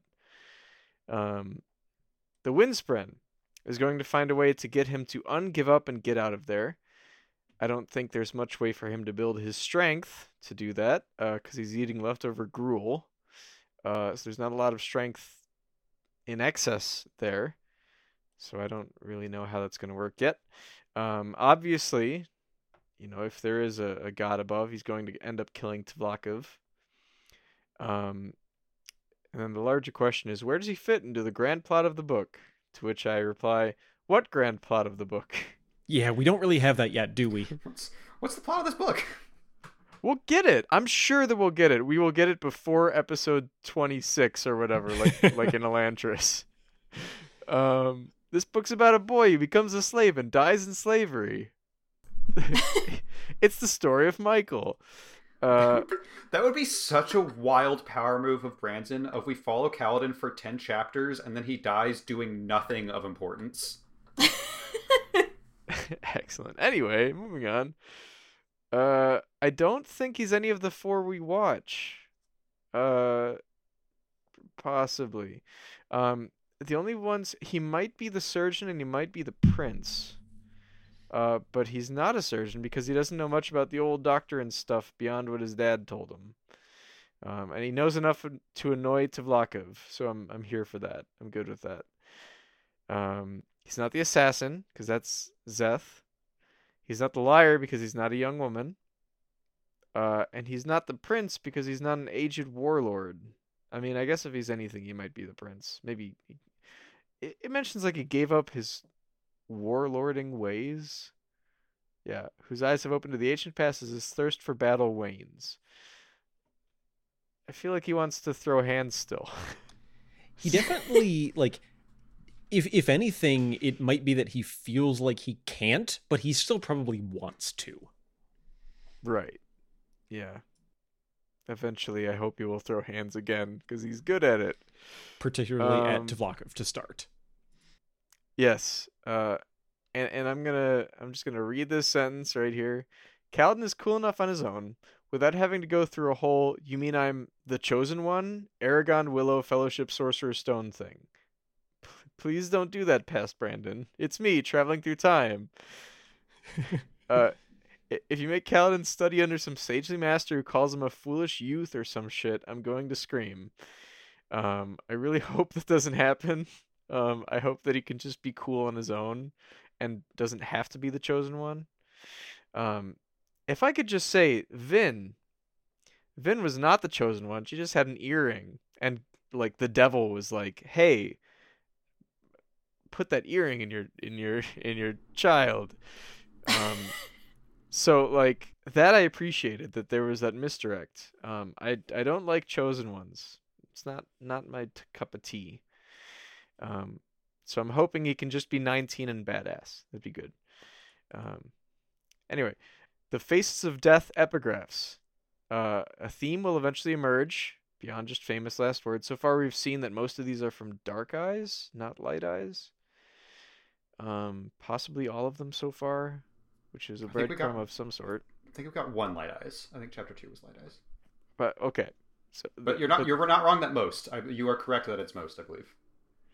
And they also focus on like the eyes as a hierarchical kind of position, so that's interesting in and of itself. What will the twist be? I'll keep my eye out. As I said before, other epigraphs kind of had the twist and turn because they were written by a single person and were not attributed to anybody. So it was kind of mysterious as to where are they coming from, what is it about. So this one is less so, and so I'm guessing it's going to be just a theme thing that keeps cropping up. So I'll keep my eye on it. Anyway, let me see. In general, I can tell this is one of those books I would gush over on a reread, so I'm jealous of Justin and Beth here, because this would be really fun to hear people guess about. I can see the draw of the podcast here. Correct. Yep.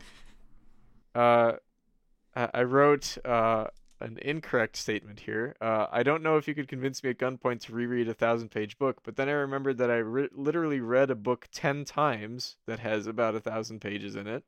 The book is Summerland by Michael Chabon. What's that book, you say? I don't think it's even on Amazon anymore, but it's super good if you can find it. Summerland. Anyway, overall, I'm ready to embark on a great journey. Caleb said this book fucks. I'd say this book gets the second base at least. It's good so far. Kaladin fight was great, but killed almost instantly. The energy of it. Surge binding is so far kind of bland because it is just the Gmod tool gun. But I'm sure we'll see some awesome stuff with it. And then shard wielding, I want to see more of in cool ways. Because right now it's just cool sword that slice thing. Okay. So, Sam as a movable curmudgeon is back and back on the menu and better than ever. I don't know. I'd say that is more like slightly movable curmudgeon at this point. Mm-hmm. Nudgeable curmudgeon. Okay. Band name? Curmudgeon. That's a great band name. Oh my god. I'm writing that one down as well. Hang on. It's like what would they be? Like, I picture their band style as like Presidents of the United States of America. Mm-hmm. Like lump. Mm-hmm. All right. So we've got a slate of predictions, a kind of mood on the book so far, and also a good band name. We're off to a good start. Caleb, do you have a band name for us? Unfortunately, that's the one thing I can't promise, but we'll see if I get to it. Okay. How about some predictions, though? Yeah, I got some predictions for you. I was walking into this episode going, for an episode 1, I don't have a ton. And about half of what you're about to see are things that I wrote down during the recording of this episode. So it's going to be fun. Okay, so first off, we pretty much get confirmation of this, although it hasn't been directly said, but I did write down while writing the prelude that these 10 guys, these 10 folks are going to be the heralds that are mentioned on the back of the book. In the prologue with Zeth, we kind of get borderline confirmation of that. And then the additional add-on to that theory is those are also the 10 faces that are bordering the cover art. And in particular, that guy wearing a crown in the prologue is probably Ezrian. It's got to be hard to tell who the other ones are, but it might be interesting to try and figure out which one is Talonel, just because I assume Talonel will be important one day. Anyways, that's what I got from that.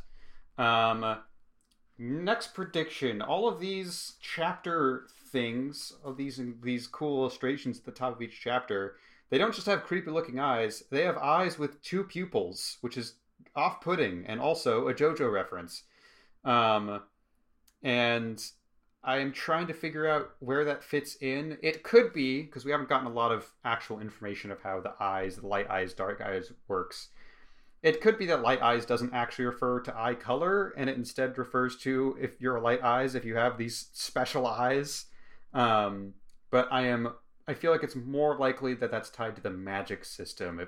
If you use a certain type of magic, it will also make your eyes double up or something. So that's my theory with that. More on eyes in a bit. I was also following along as to who our 4 people on the back of the book are. I agree Zeth's probably our assassin. I think, even though it kind of threw me off, and I agree he seems out of practice a little bit, I think Kaladin might be the surgeon, because it's mentioned in the fight with Sen that Kaladin binds up his injury really quickly, so he kind of knows what he's doing there. And then, yeah, he also clearly has an upbringing where his father taught him a lot about medicine, and it's not exactly surface level stuff. Like he knows the grindings, and he also knows the exact cure to the grindings. So, even though it's not what I expected, I think Kaladin might be our surgeon.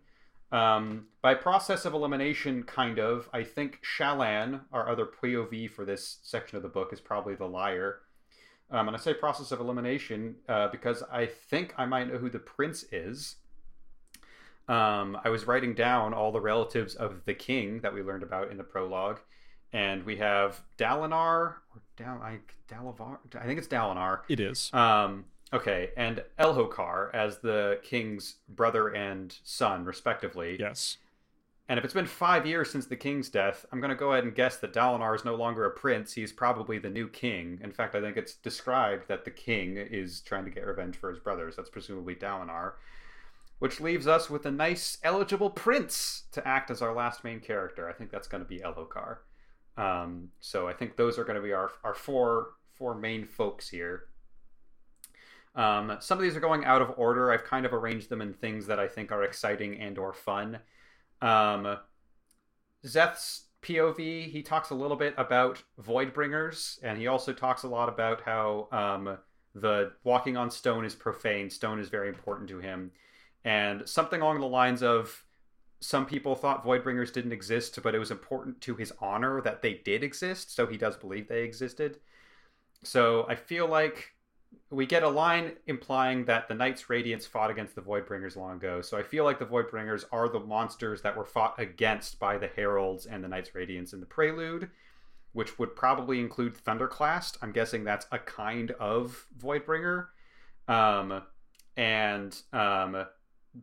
are made of stone. So Zeth would probably hold stone in very high regard if they are part of his religion. He also believes the world is going to end, and my aspect of the theory is he's kind of on board with that.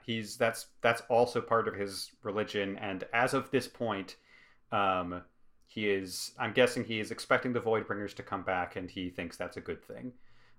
With the name Voidbringer, I assume they're probably tied to the fact that the end of the world is nigh. And yeah, he seems to be on their side, which is interesting. I do think Talonel is going to show up again. Maybe not even in this book. We got a lot of books to go. Could maybe be like the cliffhanger is they find Talonel or something. And there's also a good chance if they are still worshiping the Heralds and mostly have their names right, Talonel could be using a different name. So it might be someone that, I don't think it's anyone we've met yet, but there's a chance that we meet someone who will later be revealed to be Talonel, even though we don't know it right away. Okay. There's a chance we've already met him, but I don't think we've met him yet. But we'll see. I agree with Sam. I think this Windspren is going to keep showing up and will eventually help inspire Kaladin a little bit, and will help him escape because that's berserk as shit. And then in terms of like what's Kaladin's whole deal, we've gotten a good amount of him, but there's stuff we don't know a ton about him. We know there used to be a guy named Tien, a person named Tien that has died on his watch or under his protection. I am guessing that one of, quote, Halaw's officers killed Tien because Kaladin seemed to have it out for one of Halaw's officers and was like, I hope it's that guy. And then he appeared to be wrong about that. So I think that's what's going on there. And then we also separately, in some of these weird flashbacks we get, Kaladin mentions the blood of a pale girl. I feel like that scene's going to be super important. And I also feel like we also get a flash of a sword slicing open a neck when he's thinking about all his past failures. And it's interesting that he's slicing open a neck, which means that's not a shard blade, because that wouldn't pierce flesh or cut through flesh. So I feel like maybe the Shardbringer who kills Sen is the same person who killed Tien, but whoever killed this pale girl in Kaladin's memories is a different person, and that's probably even earlier in his life. That was probably the first big blow to his confidence and ability to help people. That's all the details I can really glean from what I've got, but those are the dots I'm trying to connect. All right, let's get a little bit more bigger picture. Simple sentence. Eyes are the new metal. In Mistborn on Scadrial, everything's about metal. All the magic is tied to metal in some way, and I feel like on Roshar, it's all about the eyes. And maybe the nervous system in general. Because clearly that's an important part of the culture. Light eyes versus dark eyes. There's weird eyes watching you at the beginning of every chapter in the illustrations. I think it mentions Zeth thinks about how the fact that Shardblade, if you sever the neck or spine, it's that kills the soul. I think it's mentioned because that's severing their soul from their eyes. Maybe I might be making that up. But I feel like that's important. Even if that wasn't mentioned, that's my theory. And then also just a cool detail, the way Zeth determines where his lashings go, he has to look at the point he is lashing to. So that's another connection of the eyes are important for the magic system. Whereas, in Mistborn, it's just use the metals properly. Your eye line and your sight is specifically important for the magic that Zeth is using. Okay. Also knowing that Brandon wanted to do some cool sci-fi stuff with Roshar, or at least the gravity affects how the life evolves. That's a thing that he took into account. I am also assuming that he might have some cool physics stuff happening. So it's mentioned that when Zeth uses magic by taking in the Stormlight, there's a lot of frost on his cloak. So what I feel like is happening is he's taking in the Stormlight itself, but that also, the process of that also probably draws in ambient heat from around you. And that's why frost would form on his cloak, is the heat is being taken out of the cloak and out of the air and leaving the frost behind, or allowing the frost to form because there's no longer heat there suddenly. And then in a similar thing, this is a little bit reaching, but I think it'd be cool. Shard blades, whenever they're summoned, form condensation. And originally, I was like, ooh, they're being drawn from a water dimension or something. But if the condensation is forming on the blade after it gets summoned, it might instead be the shard blades. I don't know exactly how condensation works, but this is my guess. Maybe they're being summoned from a different dimension, and it's the hell dimension that the heralds kept getting sent to, and it's really hot there. Because I feel like if you bring a super hot metal into a lot cooler air, condensation would form that way. So I feel like that might be what's happening there. That's why there's condensation forming. I don't know. I'm in the middle of reading Project Hail Mary. Same guy wrote The Martian. There's a lot of focus on making sure the sci of sci-fi is really realistic, and so my brain is set to that of physics wise, how could this make sense? So that's where my brain was at reading some of this. Also, Project Hail Mary is very good. Go read it. I don't have a band name, but I do have another book recommendation, just like Sam did. Okay. Okay, couple more. We're getting in there. All right. What's the deal with the epigraphs? I don't know why the epigraphs exist. I don't know why this is who's doing this exactly. But it seems like, Sam mentioned Faces of Death. These are a bunch of collections of people's last words. That's what it seems like. And my big guess, I think, because of the way they're all labeled in a very scientific manner, I think these are our titular Stormlight archives. I think that's what these epigraphs all actually are. A couple of details to follow up on that.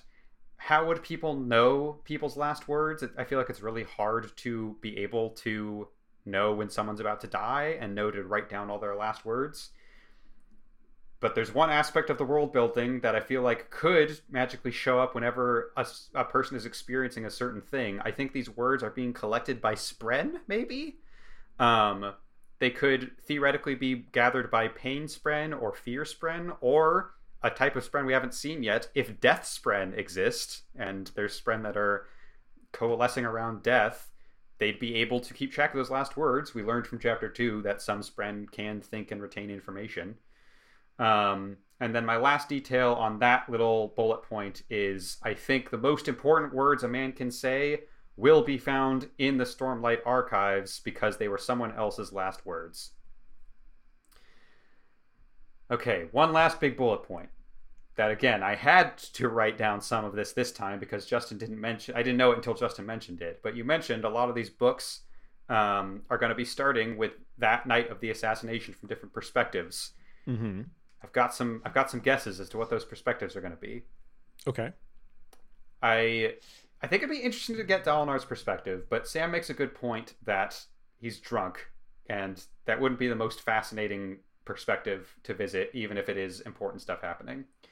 My guess is next book will be from Elokar's perspective, because I think we're going to get to know Elokar a little bit more in this book, and then we're going to start with a flashback to him experiencing all this.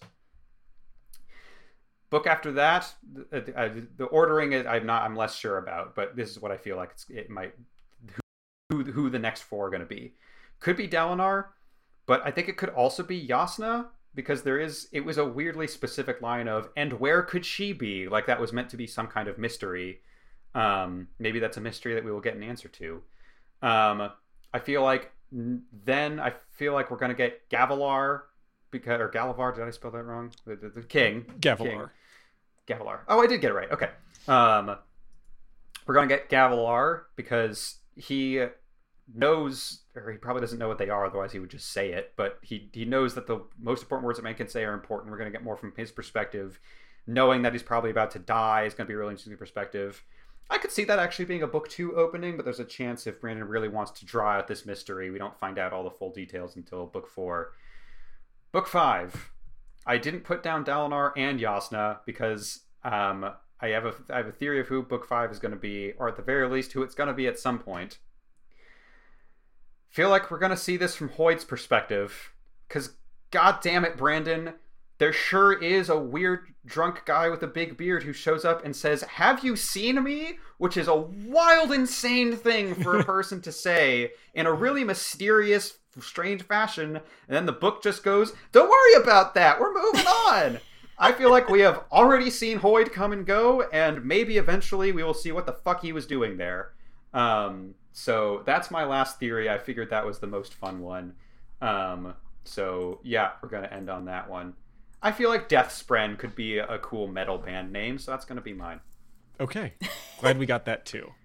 And then also just in terms of last notes to end on, in terms of how I'm feeling about the book. This is a feeling I've gotten a couple of times in this podcast. I don't think I've ever gotten it this strongly from episode 1 of a book. But the feeling I've had for the past 2 hours has been, can we knock this episode out of the way, please? Because I'd really like to read more books as soon as possible. I am very hyped, and as Sam has already alluded to, I think that even within just the first 2 chapters, this book fucks, and I am excited to get back to it. All right. Yeah, no, I am. I really want to read more of this book. It's going to be interesting. So the next chapters that we have chapters 3, 4, 5, and 6, which are actually going to. This isn't like a pattern like it is in Elantris, but our next 4 chapters are actually going to alternate between Shallan and Kaladin as our 2 POVs here for this section. So we'll get to see a taste of both of those. I don't want to bias you two. Some first-time readers think that some of the Shallan sections are too slow.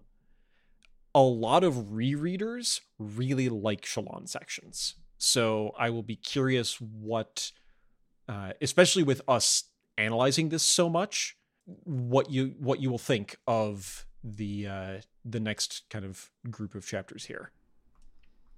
I just hope Shallan is a memorable character. I just hope Shallan has fun. Just hope everyone has a good time. Somebody Just in have this fun book, and be yourself. somebody in this book has to have some fun at some point. Oh, I don't know. I mean, Kaladin had some fun with while he was killing people.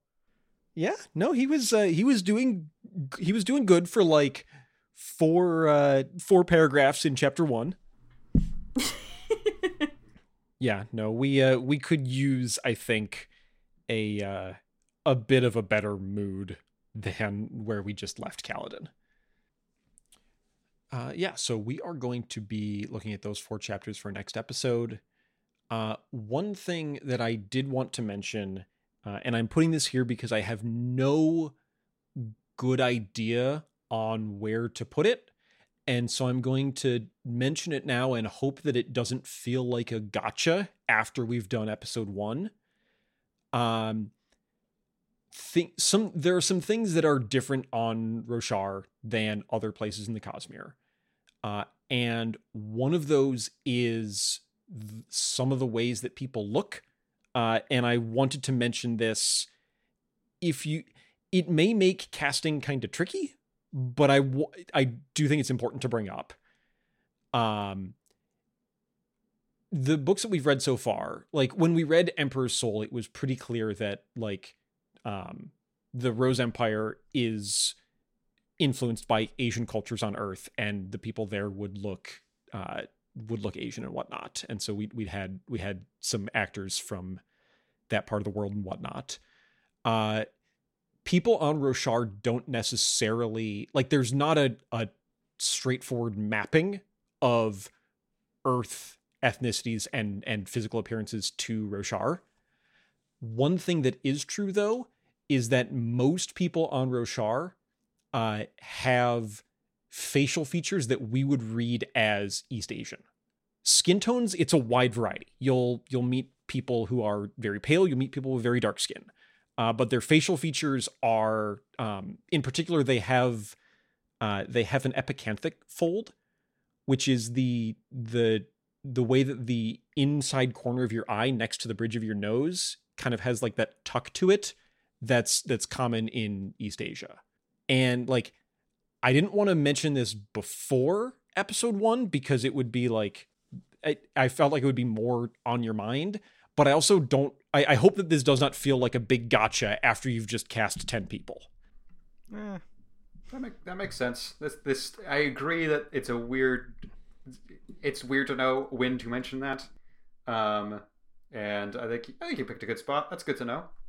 That sign can't stop me because I can't read. That's fair. We've also cast, I'm assuming, 0.1% of characters in this series, so Yeah. I don't think we're too skewed yet. Yeah. I did want to bring it up at some point though, because if like Stormlight, I think is easily the most difficult of Brandon's work to adapt to screen. And one of the things that they'd have to do if they did this adaptation is, there's sometimes a concern in like fan art, of people from Roshar getting kind of whitewashed. And so that's like when the fans talk about Stormlight adaptations, that ends up being on the mind. Gotcha. But yeah, also if you're not like literally casting people to put in a literal movie, then, you know, like some of the people on this cast list are dead. Like, what are you going to do? Yeah. What are you going to do? Cameron Mitchell, come back to us. So that you can play Tvlakov. so that you can be a curmudgeon again. He's great. Cameron Mitchell, you know, wonderful actor. Also dead. All right, let's wrap up the book now. Yeah. Let's wrap up The book! Yeah, the whole thing! Let's wrap up the episode Get reading! now. Yeah. We've got 4 chapters for our next episode. It will be it's a bit bigger word count wise. This is bigger than a little bigger than what I'd want to do. But chapter 6 is a chonker. And so it was hard to hard to break things up. Yeah, when we record that episode, you will be able to listen to it at alwaysanotherpodcast.com. You can also shoot us an email at contact@alwaysanotherpodcast.com. Those go to Beth and I first, so we can take a look at anything like future Cosmere if you want to talk about that. You can also find us on our various social media sites. Those include Twitter @alwaysanotherpod, Instagram @alwaysanotherpod, and Mastodon @alwaysanotherpod @kind.social. I should also point out, because it has been brought up multiple times actually recently, if you're looking at the episodes without spoilers posts that Beth puts up, read the alt text on the images. There is alt text. Oh god. Alt text is good. Those jokes were just for me. Then you shouldn't have typed them into a public website. And that's why the cops Maybe are coming to get so. you right now. No, please. All right. Arrested for internet jokes. All right. Yeah, that will be it for our episode here. I'm looking forward to recording our next one and seeing how long it takes us to kind of get into the swing of the book here and figure out what the plot of this book is. What's this book about? What's this book about, though?